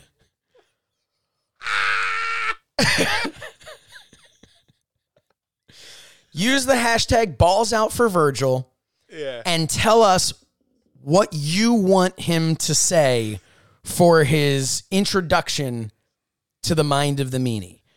And we'll use that as like the intro for the show. How many days does it say it'll take for him to get back to you? Oh, shit. Let me bring that back up. Yeah, because I don't know if we'll be able to get it for next week or if we'll get it. Because I'd like to at least. What's that? Response time, 13 hours. Oh, okay. So, the cutoff, everybody, is going to be Thursday night. How about that? That's the cutoff for hashtag balls out for Virgil. He's 4.7 stars. And do not tag him in it. No, because we want this off. Yeah, don't stooge this. Don't tag him in it. We want to be able to send, because we're going to take all of your best ideas and put them together and send it off to him like Friday night. And hope that he comes up. This could be a huge letdown. This could be $69 down the drain, but I am hoping that he is going to introduce the Mind of the Meanie podcast. And I don't know. I'm not even coming up with anything. I want to see what all of you have to say, Pod Squad. Hashtag balls out for Virgil. And we're going to get Virgil and hopefully at least one of his testicles to make an appearance on our show. What? Sorry, I had to hear that because the cadence is so bad. Yeah. Hold on. Somebody just hold on. I'll play you one I did. Do it. So I did one last night. Somebody tagged me on Twitter and thanked me for doing it. I'll give you like a hold on. Here's my standard one. Oh, hit play. Hey, this is former WWE superstar and ECW original, the Blue Meanie. Hey, I'm here with a special birthday wish for my buddy TJ. Your best friends Matt and Tara tell me you are turning 32, and I am jealous. But seriously, hey TJ, happy birthday, my friend. Hope it all is well with you in this crazy time. With everything that's going on, I hope you're happy, healthy, and safe. Understand you're an ECW super fan, and that's awesome. Because without super fans like you, there would be no Blue Meanies or wrestlers at all. So, hey man, thank you for being a fan. Thank you for supporting ECW. But most importantly, thanks for being a great friend to Matt and Tara. So, from Matt, Tara, and the Blue Meanie, TJ, happy birthday to you. Happy birthday to you. Happy birthday, dear TJ. Happy birthday to you. Now that feels like a letdown because my balls were still in my pants. You remember the one you posted asking the kid to stop licking batteries? Stop breaking into the shed and licking batteries? Oh my God, yeah, that was actually It was like one of your first ones. Oh, yeah. It was live on your Cameo page there. No, it's probably still there. Mrs. Meanie Pop, because like right before that, somebody wanted me to do a cameo wishing somebody just graduated college and is going to be a doctor. Good luck. I know you're going to be a great teacher. I know you're going to be a great teacher, great caring teacher, and all that stuff. And then the next one, hey, Billy, stop fucking licking batteries, you piece of shit. Or, just... Oh, man. The only ones I really don't feel comfortable is like if, hey, do a roast on my friend, and they don't give you any fucking bullet points. And you're like, well, I don't know who your friend is. I don't know how to appropriately. Yeah, if you tell me to say this, that, and the other thing, I'll be all right. Well, okay. Hey, I just had an idea. Slichter, what are the chances of a T-shirt that depicts the classic banner of WWE superstar Virgil, but instead says hashtag balls out for Virgil? Just food for thought. So I'm excited about this because I think this is going to be big. This is going to be a big thing. Should we put out a tweet as well to get the ball rolling, somebody- or just if this is just if you know, you know. Get the ball roll. Yeah, I think this is a Fight Club situation. Yeah, if you know, you know. If you're listening, if you're a member of the Pod Squad, and I mean, it can be as simple as you can write out a whole thing of this is what I think you should say. You can write out a thing like have him mention and just one word, whatever it is, and we'll try and put it all together to whatever we think is best. Can't guarantee we're going to use everyone's stuff. If somebody writes something just incredible, we might just use that one. But try to come up with something really good. I am excited for this. Hashtag balls out for Virgil. Hey, speaking of fan interaction, do you think it's time to ask Meanie anything? I believe so. Well, then I guess we should do it now. It's time to ask me anything. Ask me something. All right. I love how that has just grown throughout over the weeks. I feel like I should upgrade a fart there, but there we go. You got to provide me with something more. not today. I will fucking Full Metal Jacket, Gomer Pyle my fucking underwear. Oh my. It'll look like a Rorschach test in there. Fuck it. You know, in Full Metal Jacket, when Pyle blows his brains out and they go, yes. That's what I do to porcelain. Just, So we're going to kick things off here. sorry. With no. Hey. Sure, yours. I didn't mean to yell. We're going to kick things off with somebody who commented on our YouTube channel, youtube.com/Mind of the Meanie, commented on last week's episode. This is Mops. Right. Okay. Hashtag Ask Meanie. I'm scared. What's your opinion about WCW? I like WCW. Dude, when I growing up WWE fan, and then the Crockett's came along, and it was an alternative, and then eventually the Crockett's NWA melted into WCW, and I liked it. If something wasn't working over in WWE, I wasn't involved. I watch more WCW. If WCW was like, go back to WWE. I liked it. I really liked it. I liked the presentation. It's just different. Of course, unapologetically, I'm a WWE guy because that's the venom of the snake that bit me. It got me into the wrestling. But yeah, I was a WCW fan. I went to a lot of the shows. I went to the Philly Civic Center, saw a bunch of shows. I went to, I'm a front row at Halloween Havoc. You're the one who 92. ended Nikita Koloff's career. Yeah. Him and Mark Marrow. Yep. Yeah, man. I'm a big fan of WCW. I'm a big fan of wrestling in general. Big fan. But, Get your big fan shirt over at ProWrestlingTees.com/Mind of the Meanie. I'm fortunate that in my life I've gone to WWE or WWF shows. I've gone to NWA shows. I've gone to WCW shows, and I've gone to AWA shows. That's awesome. So yeah, AWA ran Atlantic City for a little bit, and I used to go with my grandfather. And you could see me on one, that legendary Kurt Hennig, Scott Hall versus Steve Regal, Jimmy Garvin match. Mm-hmm. They cut it off right before the DVD. But if you watch the ESPN feed and they're, showing live from Atlantic City, you see this like little red ball cap go by. It's me and my Road Warrior, my Road Warrior trucker hat. Oh, that's awesome. Like, yeah. Some great questions came in here from Mark and Dryden at Mark Matsuo. Nice. Always asking great questions. I appreciate you. I'm going to start with this one, then the next one's for you and me. But this first one, did it take Meanie a long time or not to figure out how to wrestle TV matches, where the camera or cameras were, etc.?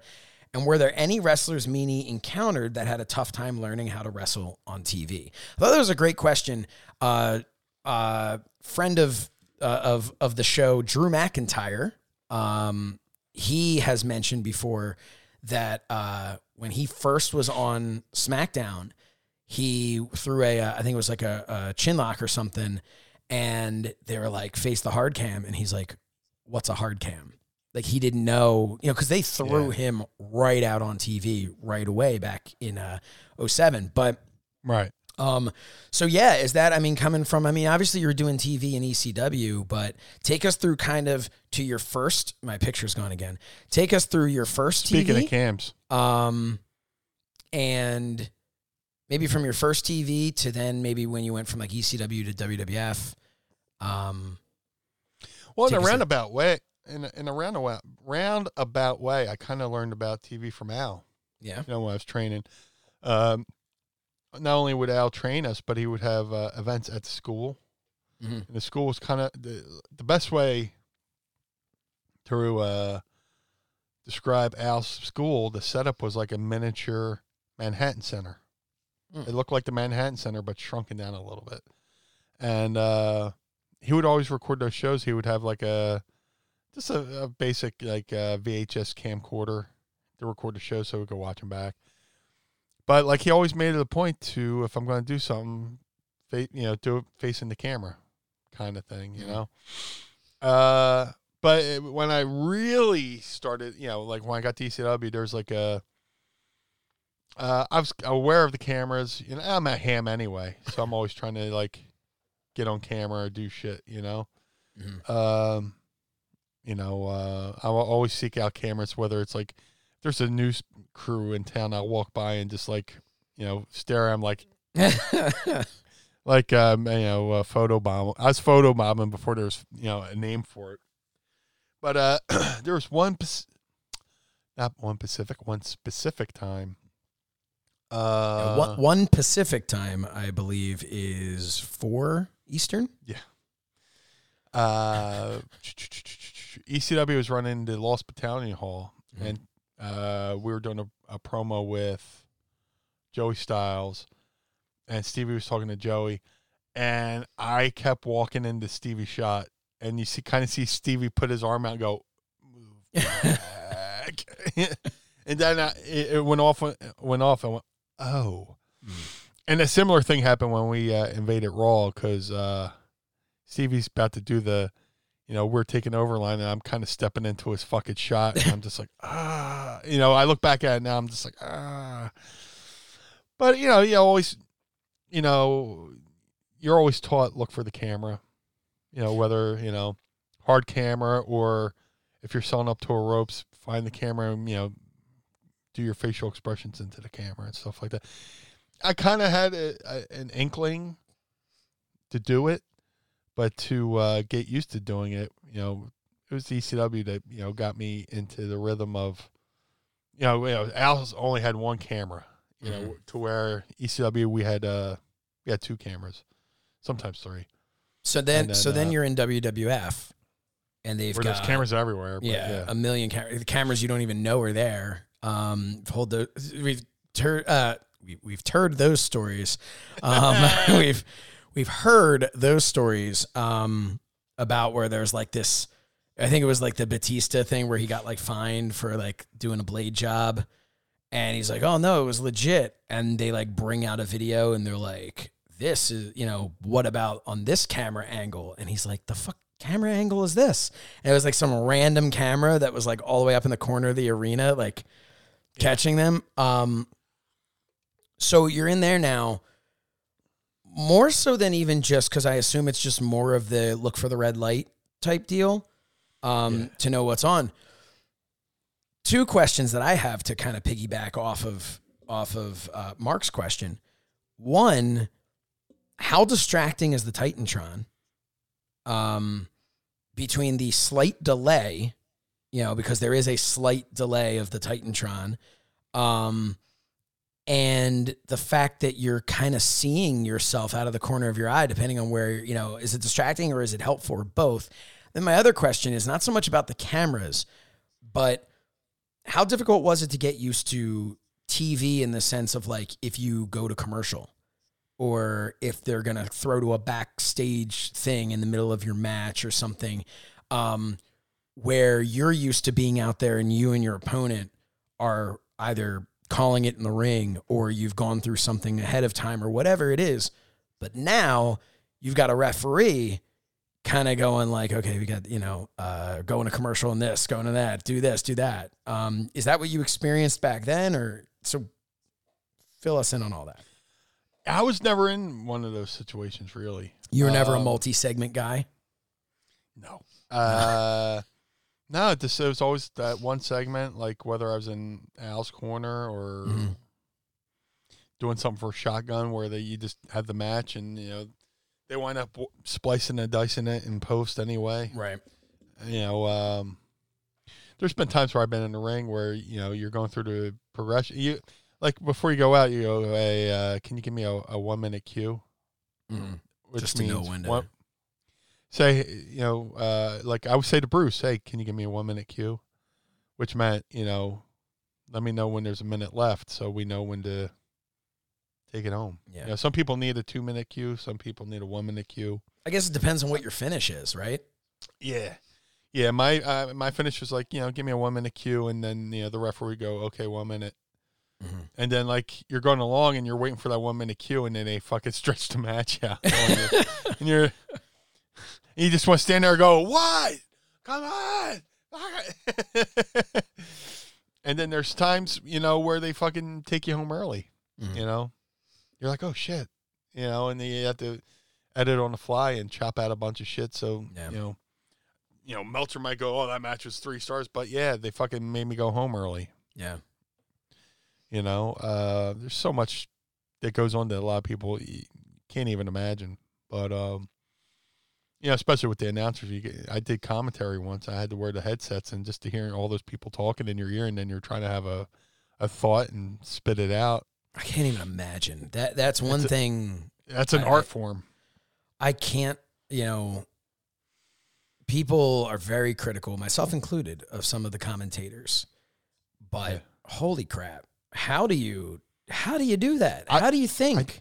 I can barely think when no one's in my ear. Yeah, I did it once on Sunday Night Heat, and it was cool, but it was awkward. It was so awkward. All right, we're on camera 2, and you're just hearing all this stuff, and you're like,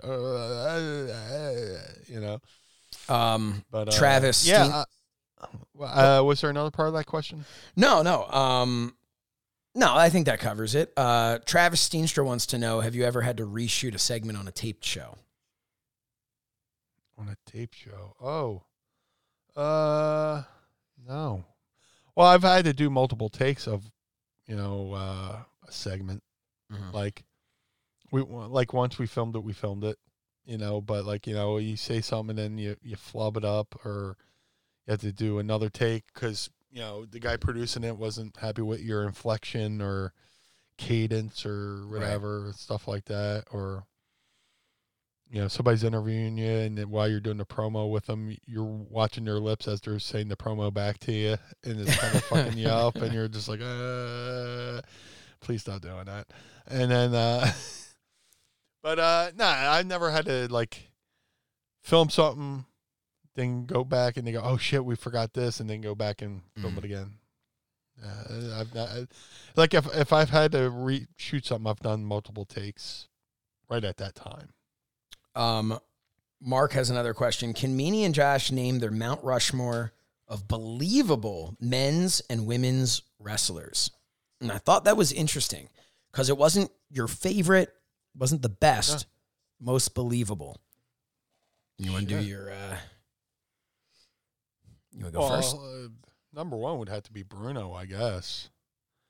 Just for the fact that, anytime somebody goes, oh, you're a wrestler. Man, I remember why I used to watch Bruno. That's when wrestling was real. When people equate wrestling with Bruno Sammartino, they go, that's when wrestling was real. Real guy. There's so many. I'm sure you could say Luthez, whatever, but I never really got a chance to see him. So, Bruno was real. Steve Austin was the real deal. Who else was real? Like real from the shooters, or just like no. I think like from like so. I'll give you just from some of the men like, thinking in my mind already. Like for me, Steve Austin would be one of He them. was real. Bret Hart would be another one. Taz in ECW for me was real. When I saw Taz, like I knew what I was watching, but I'd always look at that and like always kind of second guess in the back of my mind, like, oh, someone really pissed him off. Like you start telling yourself, like, I know this is a work, but I think Taz got hot, which maybe he did. maybe that happened in some of those, but so that was how I read it, and that was for me, like I saw things like that. Like for instance, like Hulk Hogan, never in a million years would he be on that list. Even a guy like Shawn Michaels, who I love, I don't know that I'd put him on that list. There was a whole lot of high flying, flamboyant stuff, but like there was something about some of these other guys just seemed so damn real. But in that regard, I think I'd have to throw in like a Sabu too, like or a fucking New Jack. Look at the scar. Because it was real. New Jack. Yeah. Bruno, Stone Cold, Bob Backlund. Because like every week he was doing like 1 week he would do the fucking Harvard step test and just do that for an hour for the whole show. You're like, man, holy shit. And then you try to do it and you're like, do 4 and you go, fuck it. Fuck that shit. Fucking you would have to say New Jack, right? Yeah. What about women? And I don't know. A lot of things rappers rapped about doing New Jack really did. Yeah. What about women? Medusa. I was gonna say, yeah. I was gonna say, I don't think anyone. I don't mean to be, rude about it, but there's not a lot today, unfortunately, because of the way they're presented. Like a Shayna Baszler or a Ronda Rousey, right off the bat, I'd have to put on there. But then it's like, so I guess if we look at it as like who can be real versus, because Shayna Baszler at the same time, she's losing to Lana or something, like, no. Like that's not happening in real life under any circumstance. Not a knock on Lana, but it's just never happening. So that kind of helps take you out of it. But yeah, I'd have to say. But that adds to the credibility because you go, yeah, in real life that wouldn't happen. Right. So that's another reason to go, oh, that person's real. Yeah. So Shayna Baszler, Medusa's my number one. Because, I would look at the After magazines. She's doing kickboxing and shit. You're like, holy shit. Yeah. Who else is there? I would have to say Bull Nakano. I mean, watching those, the tapes of her in Japan, and then before she came to WWE, she was just like a badass. Just like, I just saw a clip the other day of like, when they hand the wrestlers flowers and she takes the flowers and just throws them. It's like, fuck your flowers, So Asuka's one pre WWE. Asuka. Yeah. Yeah. But yeah, Medusa, I think, would have to be on the list. Oh, I'll throw Natty Neidhart on there too. Natty is someone who I feel could legit. Yeah. And it's tough sometimes. It really is tough to kind of separate their presentation versus, because I feel like back in the day, they were presented more the way they are. Now they're presented more in a, just this is what we've come up with. And, here's, insert wrestler here. Like, okay, this is the match we're doing no matter what. Okay, who's going to be in it? Is it going to be Natty? Is it going to be Lana? Is it going to be that? Like, who's going to be in the match? But yeah, I thought that was a fun. Oh, that was a great question. Jonathan Chambers writes, any favorite episodes of the Golden Girls? Shit. I know somebody was just talking about, like 3 people I know said, I just started watching The Sopranos for the first time, and I'm like, and automatically I was like, oh, wait till you get to the Pine Barrens episode. But when it comes to Golden Girls, man, there's so many good ones.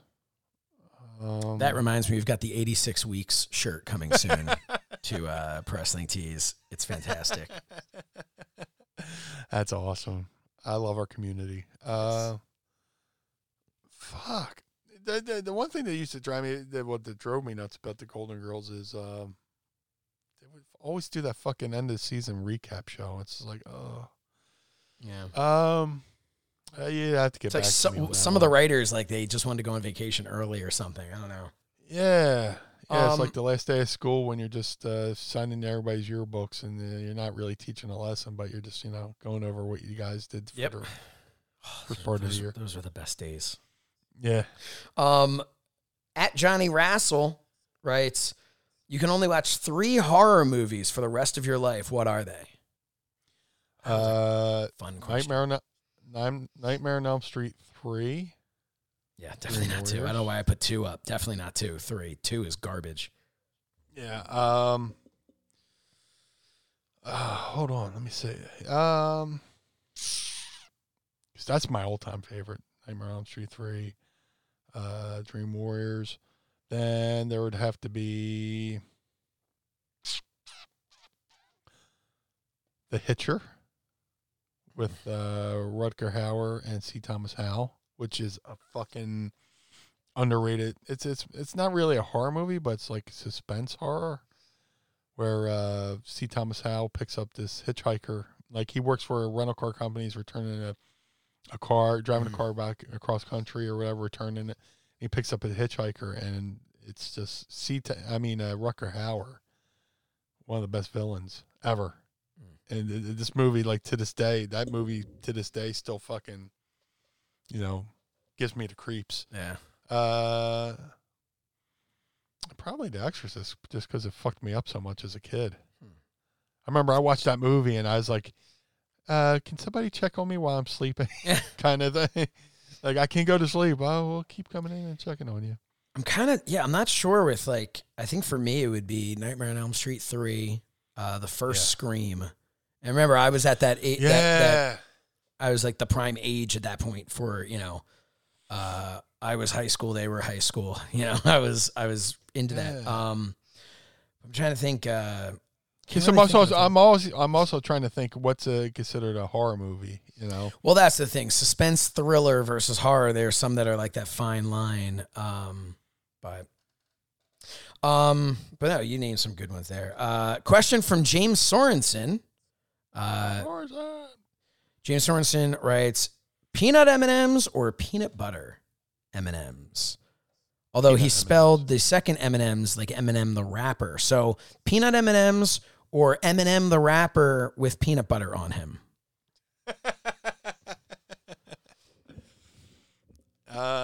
Peanut M&Ms. Yeah, I'm going to say peanut M&Ms too. Every day and twice on Sunday. Pretzel M&Ms can sometimes, those are pretty good sometimes. And you need I like to to bite the shell. I like to bite the shell in half and then extract the peanut. 100% do the same thing. I 100% do the same thing. And I like it on long road trips because it makes the snack, it extends the snack. Yes. Okay, here's one.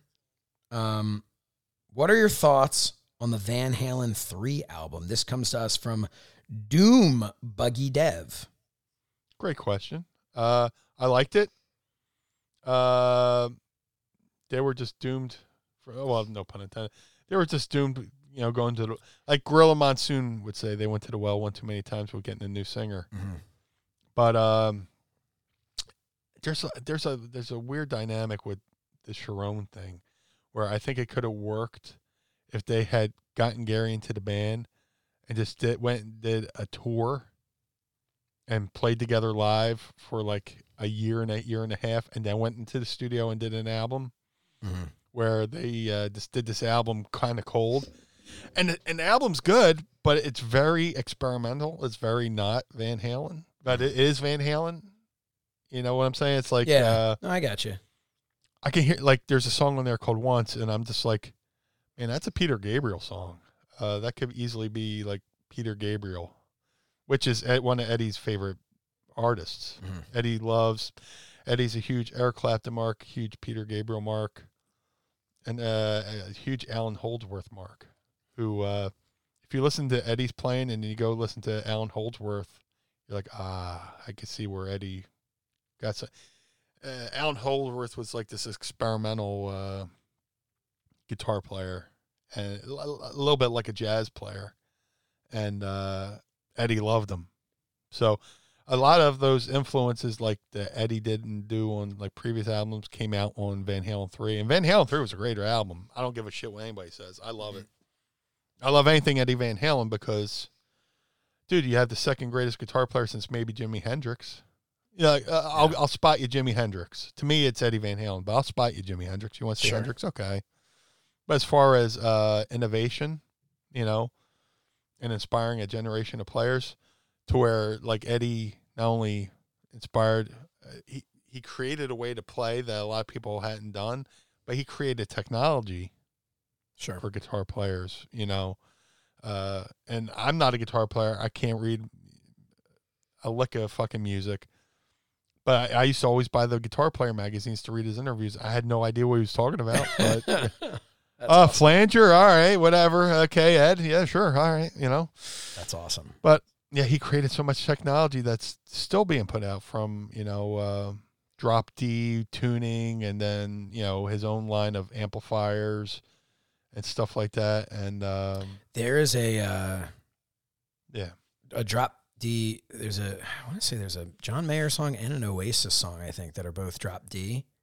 Yeah. And they're so, I love drop D tuning, and I hate it because, you have to fucking retune your entire guitar to play one song, because not all of us have 15 guitars just sitting there waiting, to be tuned to whatever. But it's so cool. It's such a unique sound. You're able to do things you just can't do otherwise. It's so, Yeah, there's this thing. I just watched a video where he's explaining it, and he goes, okay, you just pull this out, boom, and it goes to drop D tuning. And then if you don't want to play in drop D anymore, you just push the thing fucking back in. I don't know. It goes back to the regular tuning. That's weird. Yeah, I'll send you the video. God damn it, somebody just put out a video. He did a video visiting somebody, and it's fucking driving me nuts. Give me 2 seconds. All right.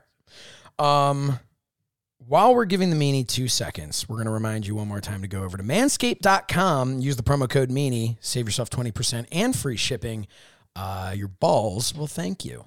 Also, CelloToys.net and JBToys1 on Instagram for the new Mind of the Meanie action figures. You can pre-order those. And while he's taking just that one more second, we're going to talk about ProWrestlingTees.com/Mind of the Meanie, where you can get some great merchandise. Let's also remind you to go to ProWrestlingTees.com/BlueMeanie and ProWrestlingTees.com/SoSaysShernoff to get some great things. And you know what? I'm going to take this last 30 seconds to tell you all about YouTube.com/SoSaysShernoff, which is just about 17 away from hitting 1,000. Just put some new interviews up there with the Good Brothers and Deanna Parazzo, the Virtuosa. These are interviews that I did for Fight a couple days ago. They're good. They're fun. Check them out and subscribe if you would be so kind. But of course, make sure you subscribe to youtube.com/Mind of the Meanie. Also, go to mindofthemeanie.com. That'll take you to a huge link of all of our things. The only issue is it might ask you some weird question of whether or not it's okay to be a part of it. We're having some issues. So any of our Pod Squad members who are really good at that, I don't know what the hell's going on. I tried to contact GoDaddy, and I don't know what is going on with our website because I tried to just forward our domain to something else, and it's all kind of screwed up now because someone changed something, someone we were working with before to get the website up there. He changed a key or something, and it just... everything went to hell in a handbasket. So in the meantime, you can just go to all of our social media and get all of our wonderful links there. But try mindofthemeanie.com, see if it's working now. Welcome back, Meanie. Yeah, Eddie visited this guitar player named Jason Becker. That's the name I was. Jason Becker was this virtuoso. The guy was going to be like the next Eddie Van Halen. Not to be confused with the Virtuosa, who I just interviewed. Check that out, youtube.com/SoSaysShernoff. Subscribe. But, yeah, Jason Becker came down with Lou Gehrig's disease. So there's a video that Jason Becker's family just put up in memory of Eddie, and it never released before. Eddie visited Jason Becker, and he brought him a guitar, signed guitar, hung around with the family, played Jason's guitar, and this is right around the time of Van Halen 3. And he's playing a guitar, and he's demonstrating how he does drop D tuning in the video. And it's just like, where you put the strings through for the, to bring them up and then put them up the neck and all that stuff, like down at the base where you play. There's a little pin down there he pulls out, and his guitar goes to drop D tuning. Yeah, you're going to have to send this to me. That's really interesting. Yeah, and he's just sitting there just fucking jamming. He's playing songs that hadn't even come out yet, and that's awesome. Songs that were in the chamber for Van Halen 3, and that's awesome. Album was great. I loved it. I'm unapologetic Eddie fan. I don't care. But I've heard it's a good album. I mean, if they would have called the band something else, maybe. Yeah. But then again, his name's Van Halen. It's kind of hard, right? Yeah. But like I said, they should have probably just toured first, and then get a feel for each other, and then through that process, you start writing together. Because like after that tour, they were working on a second record. Before Gary, gave Shit Can Gary and brought Sammy back. But they were working on a second album, and never came to. They recorded like 2 songs and stuff. Did you hear the Sammy Hagar reference on AEW? Yeah, that was fantastic. Well, here's the funny part about the Sammy Hagar thing is, Jericho's fucking clique is called the Inner Circle, and Sammy Hagar has a band called The Circle. That's funny. It's Sammy Hagar, Michael Anthony, Jason Bonham, and I can't remember his guitar player's name because I'm not a big fan of his guitar player. But call him Joe. Joe, yeah, just Joe. Yeah, I judge players by if they can handle Eddie's material when they play with Sammy. Wow. So I don't like the way he plays Eddie's tunes. I'm sure his regular songs with Sammy's are great, but so we're gonna do 3 more questions here. Sure, because they're all really good. We'll start with James Sorensen. Favorite Dark Side of the Ring episode? Wow. They just did ad-free shows. Yeah, I didn't get a chance to see that yet, but I'm going to have to check that out. Probably the Bruiser Brody one, just for the fact that, that was the documentary that kicked off the whole series. Mm-hmm. But the fact that it still fucking bothers me that story wasn't a bigger story than when it was, and then they went and did the documentary about it. How does a wrestler get murdered in a locker room in Puerto Rico and it's not a bigger fucking issue, Yeah. So the fact that they were, I always, for even before they did that episode, I was like, man, there needs to be a fucking movie about Bruiser Brody. Yeah. There needs to be a documentary about Bruiser Brody. I would pitch Bruiser Brody to anybody, oh man, check this story out, But, that was my favorite episode. Probably second one was probably the Gino Hernandez one. Because, to be honest with you, it's the only one I've never seen. Really? Yeah, I have to see it. I won't get into details, but my brother told me too. He's like, "You haven't seen that one?" And I was like, for whatever reason, it was like, "Oh, okay, I'll watch this one instead," and I'll get back to the other one, and I just never did. But at this point, yeah, definitely watch it. And they just announced for season 3 they're doing Brian Pillman. I think that's going to be fantastic. It's going to be a 2-parter. So Steve Austin, and that's what I was going to say. My top would have to be either Owen Hart or Benoit. And the reason being, these were things because of, my age, my time period as a fan, they provided a fraction of closure to stories that there will be no closure for, Yeah. But they were finding out as much information about the incidents that happen in those, especially the Owen Hart one, really seeing his kids, seeing Martha, seeing what they were able to create with the money that they received, that they were able to create this incredible fund. And I wish that was a two-parter as well. Me too. My camera's gone again, and it's back. I think it just can't handle being on this long.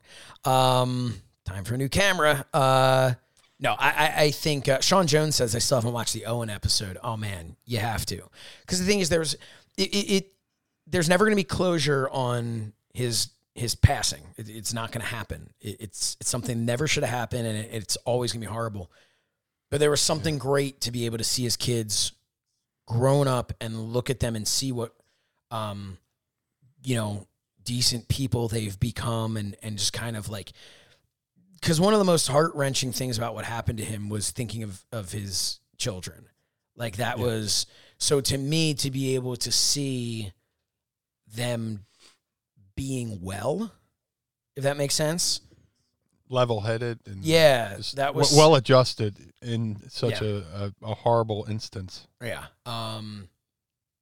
That was, that to me, I thought that was something really important. It definitely put me on Team Martha, too. Yeah. You know what? That was something, too, because... That's something that needed to be done. That's a great point, because she had been villainized. And if not villainized, she had been placed in like she just doesn't understand his importance to the wrestling world and all that stuff. Well, guess what? What about now Owen's legacy? A micro brawler of Owen Hart. We've got Owen Hart merchandise. She gets it. She understands. But all of that stuff, proceeds are going to the foundation. All of the, there's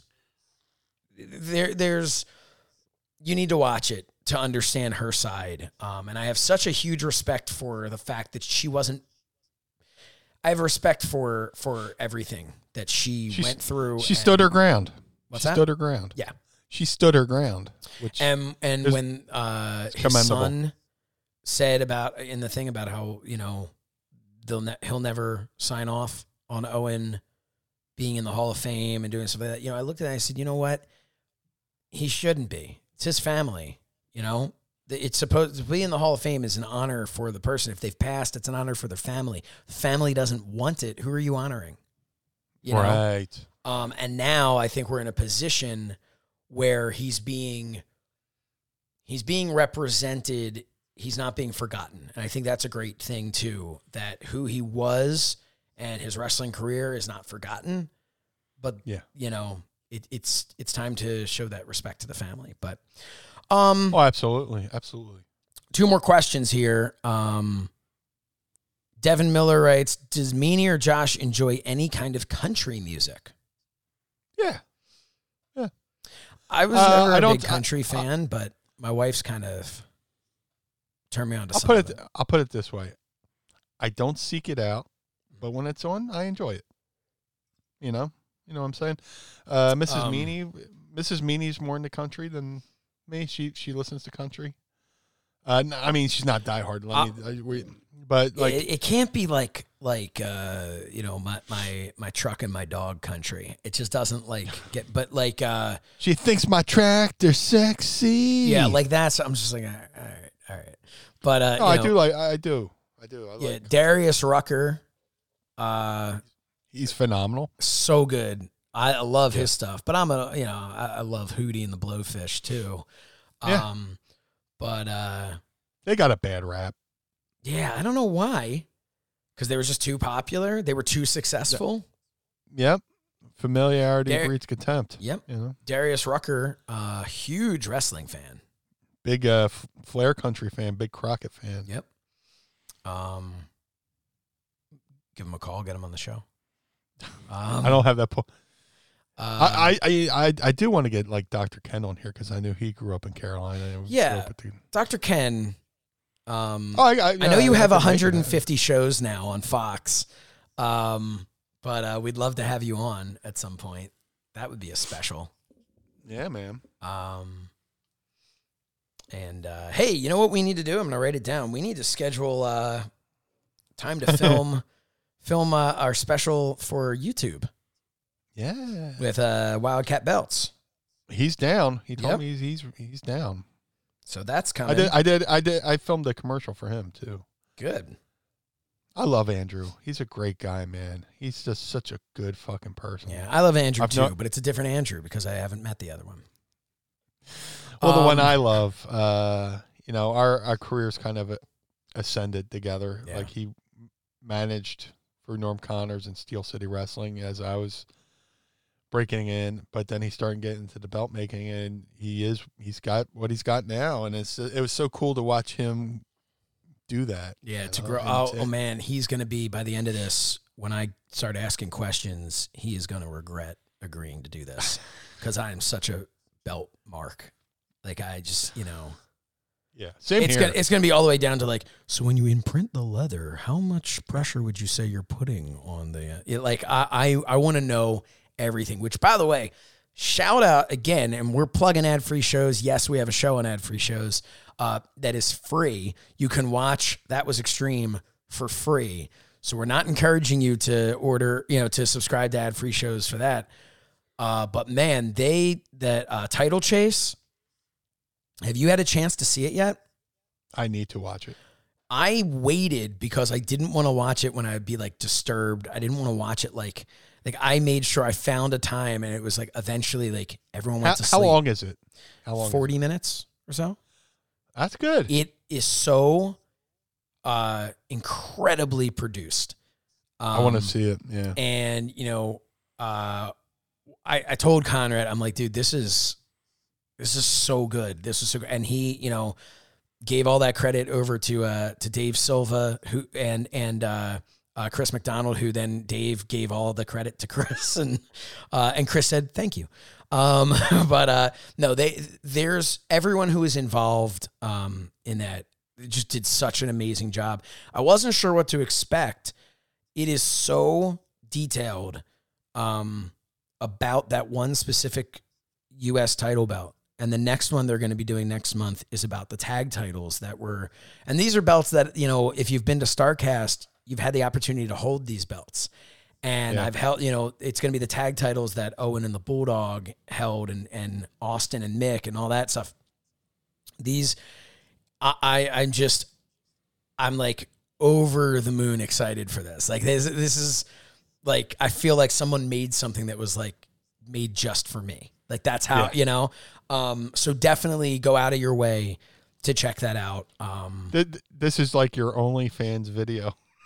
It really custom video. You strip those belts down and show me everything you got. Give it a little polish. Yep.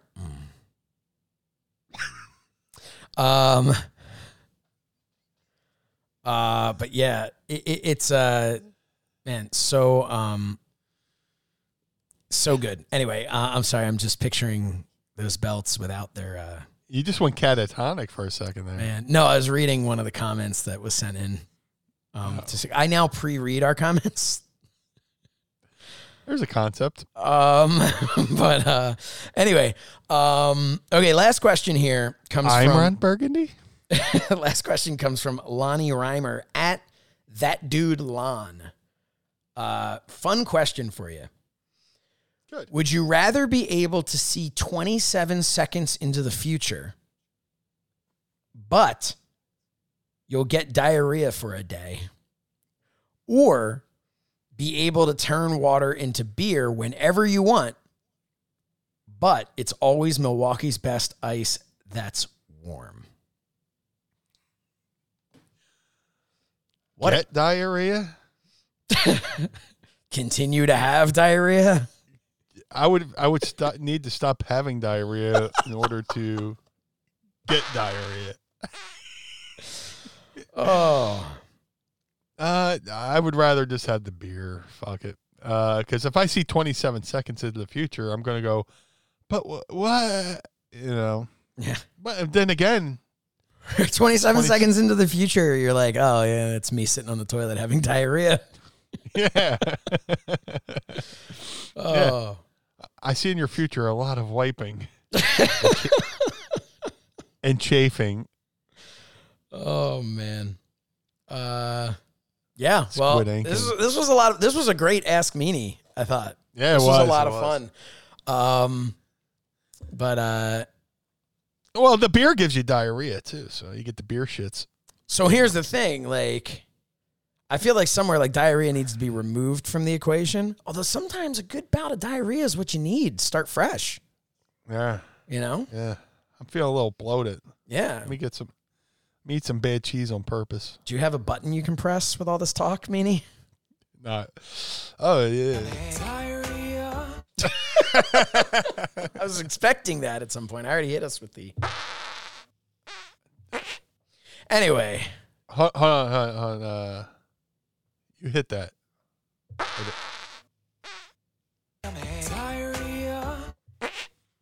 All right.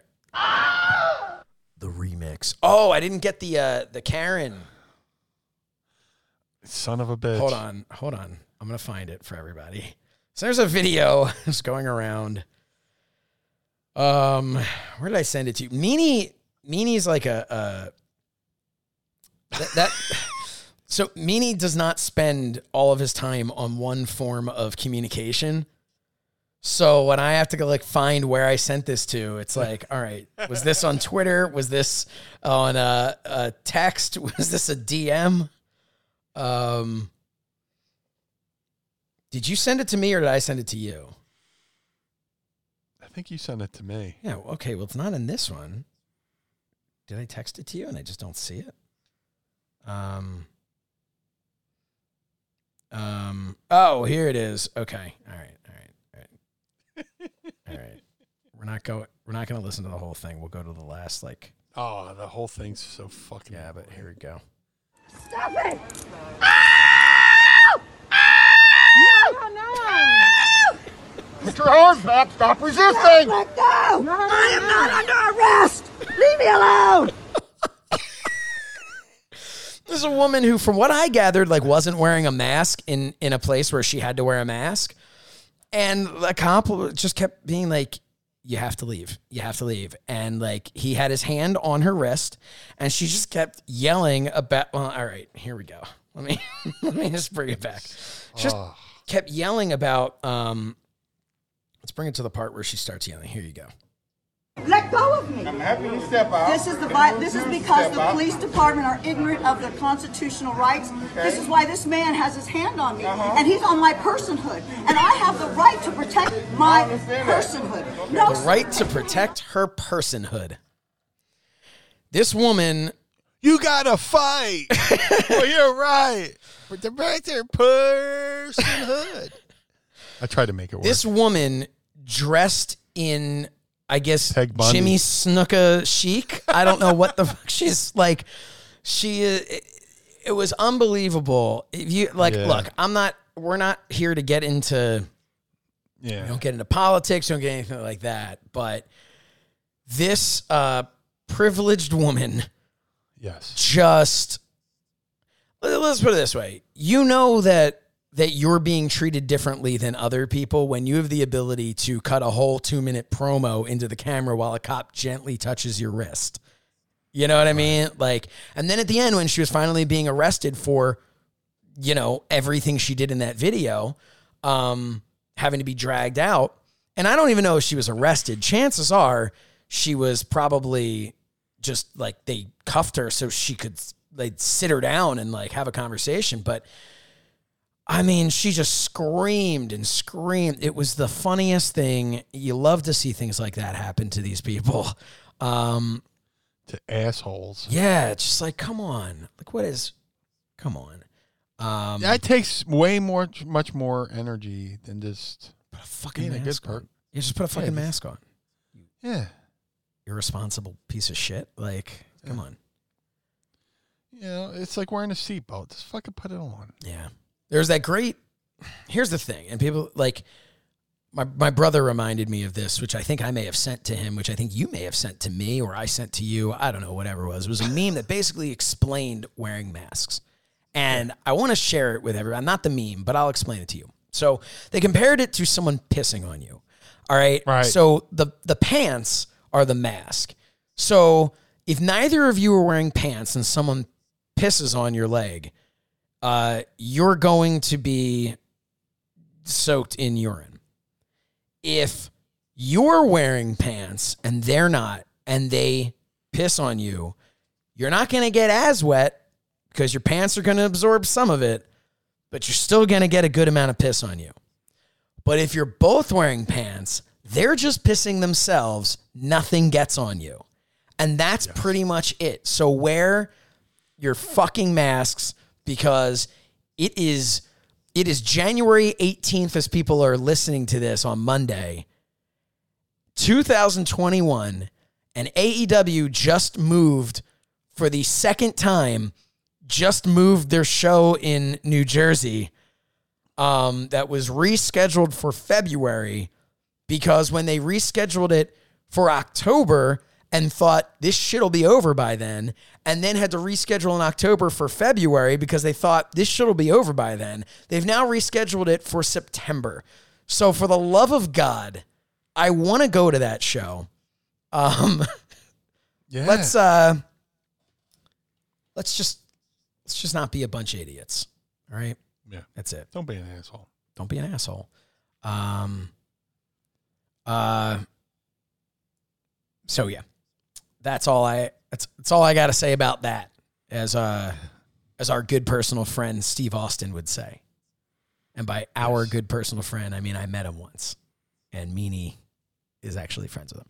So that's fine. That's fine. Meanie's a big shot. He has Cameo. Oh yeah. Hey, who wants to start sending messages to Cameo going, the fuck? Yeah.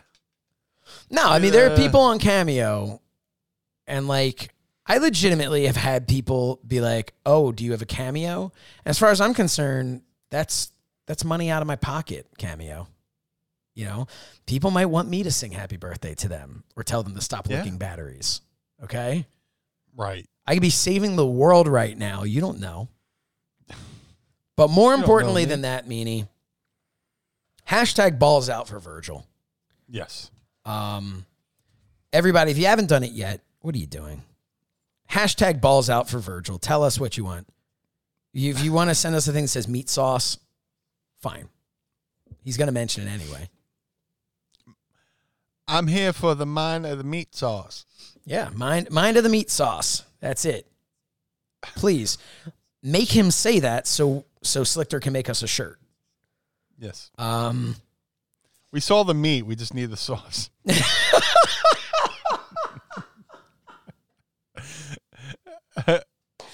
Oh, man.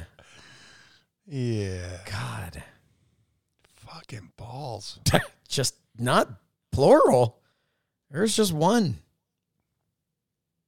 It was like fucking... You have to imagine, based on his positioning, that it was his right ball. But you don't know. For all I know, they're either, hanging low. Maybe there's a testicular torsion going on there. Like, who knows what? I don't know the situation. It's like the movie The Blob. When it starts coming out of the movie theater, it's just pouring out of his fucking shorts. By the way, I'm going to write this down because Anthony Camarada is suggesting Mind of the Meat Sauce should be the episode title. I think how do you spell balls might actually get crossed off. What do you think, Meanie? Yeah, Mind of the Meat Sauce. Mind of the Meat Sauce. Yep. All right. That's it. That's it. We have a winner. See, you can we also... have a winner. You can also join our Patreon so that you can start naming our episodes for us. Nice. It's appreciated. So yeah, we're going to do that. Episode 43, Mind of the Meat Sauce. Fantastic. Yeah, well, Meanie, I think it's getting to be that time to wrap this up. Take a little... Put a little bow on it. Yeah, and then maybe we'll take a little bathroom break and go record our watch along. So join patreon.com/Mind of the Meanie if you want to be able to watch along with us and check out these watch alongs. We're going to be doing Royal Rumble 99. We did Royal Rumble 92 last week as a make good for December. Obviously, with the holidays, we had to push that.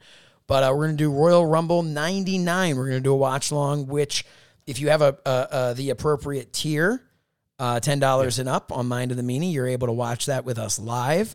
But any tier on Mind of the Meanie's Patreon, you will be able to check that out after the fact. So join now, patreon.com/Mind of the Meanie, and check that out. I thought that was a great episode, the watch along that we were able to do for 92. James Sorensen asks, are there any royalties for naming episodes? Absolutely not. We put you over on the episode. That's it. And even then, sometimes we'll just claim it was our own.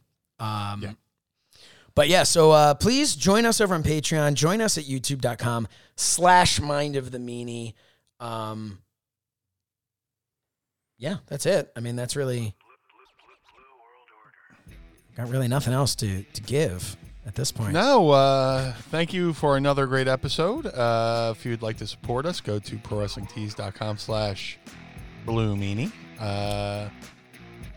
If you'd like to support Mind of the Meanie, go to prowrestlingtees.com/Mind of the Meanie. If you'd like to support Josh Chernoff, go to prowrestlingtees.com/So Says Chernoff.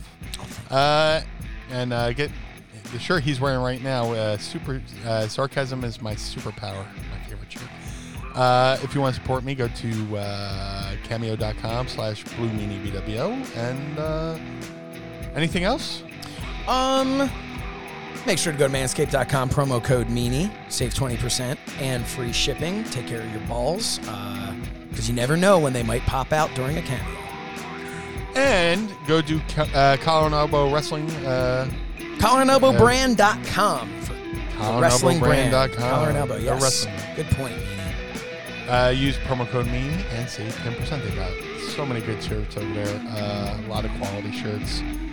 Go get the Collar BWO shirt. Collar and LBWO shirt. Because we took over. But yeah, go to CollarandElbowBrand.com and say hi to Al and Rod Hicks. And make sure to join us again next Monday and every Monday forever and ever and ever and always for another trip into the mind of the Meanie. Blue World Order. The world of MLW radio never stops.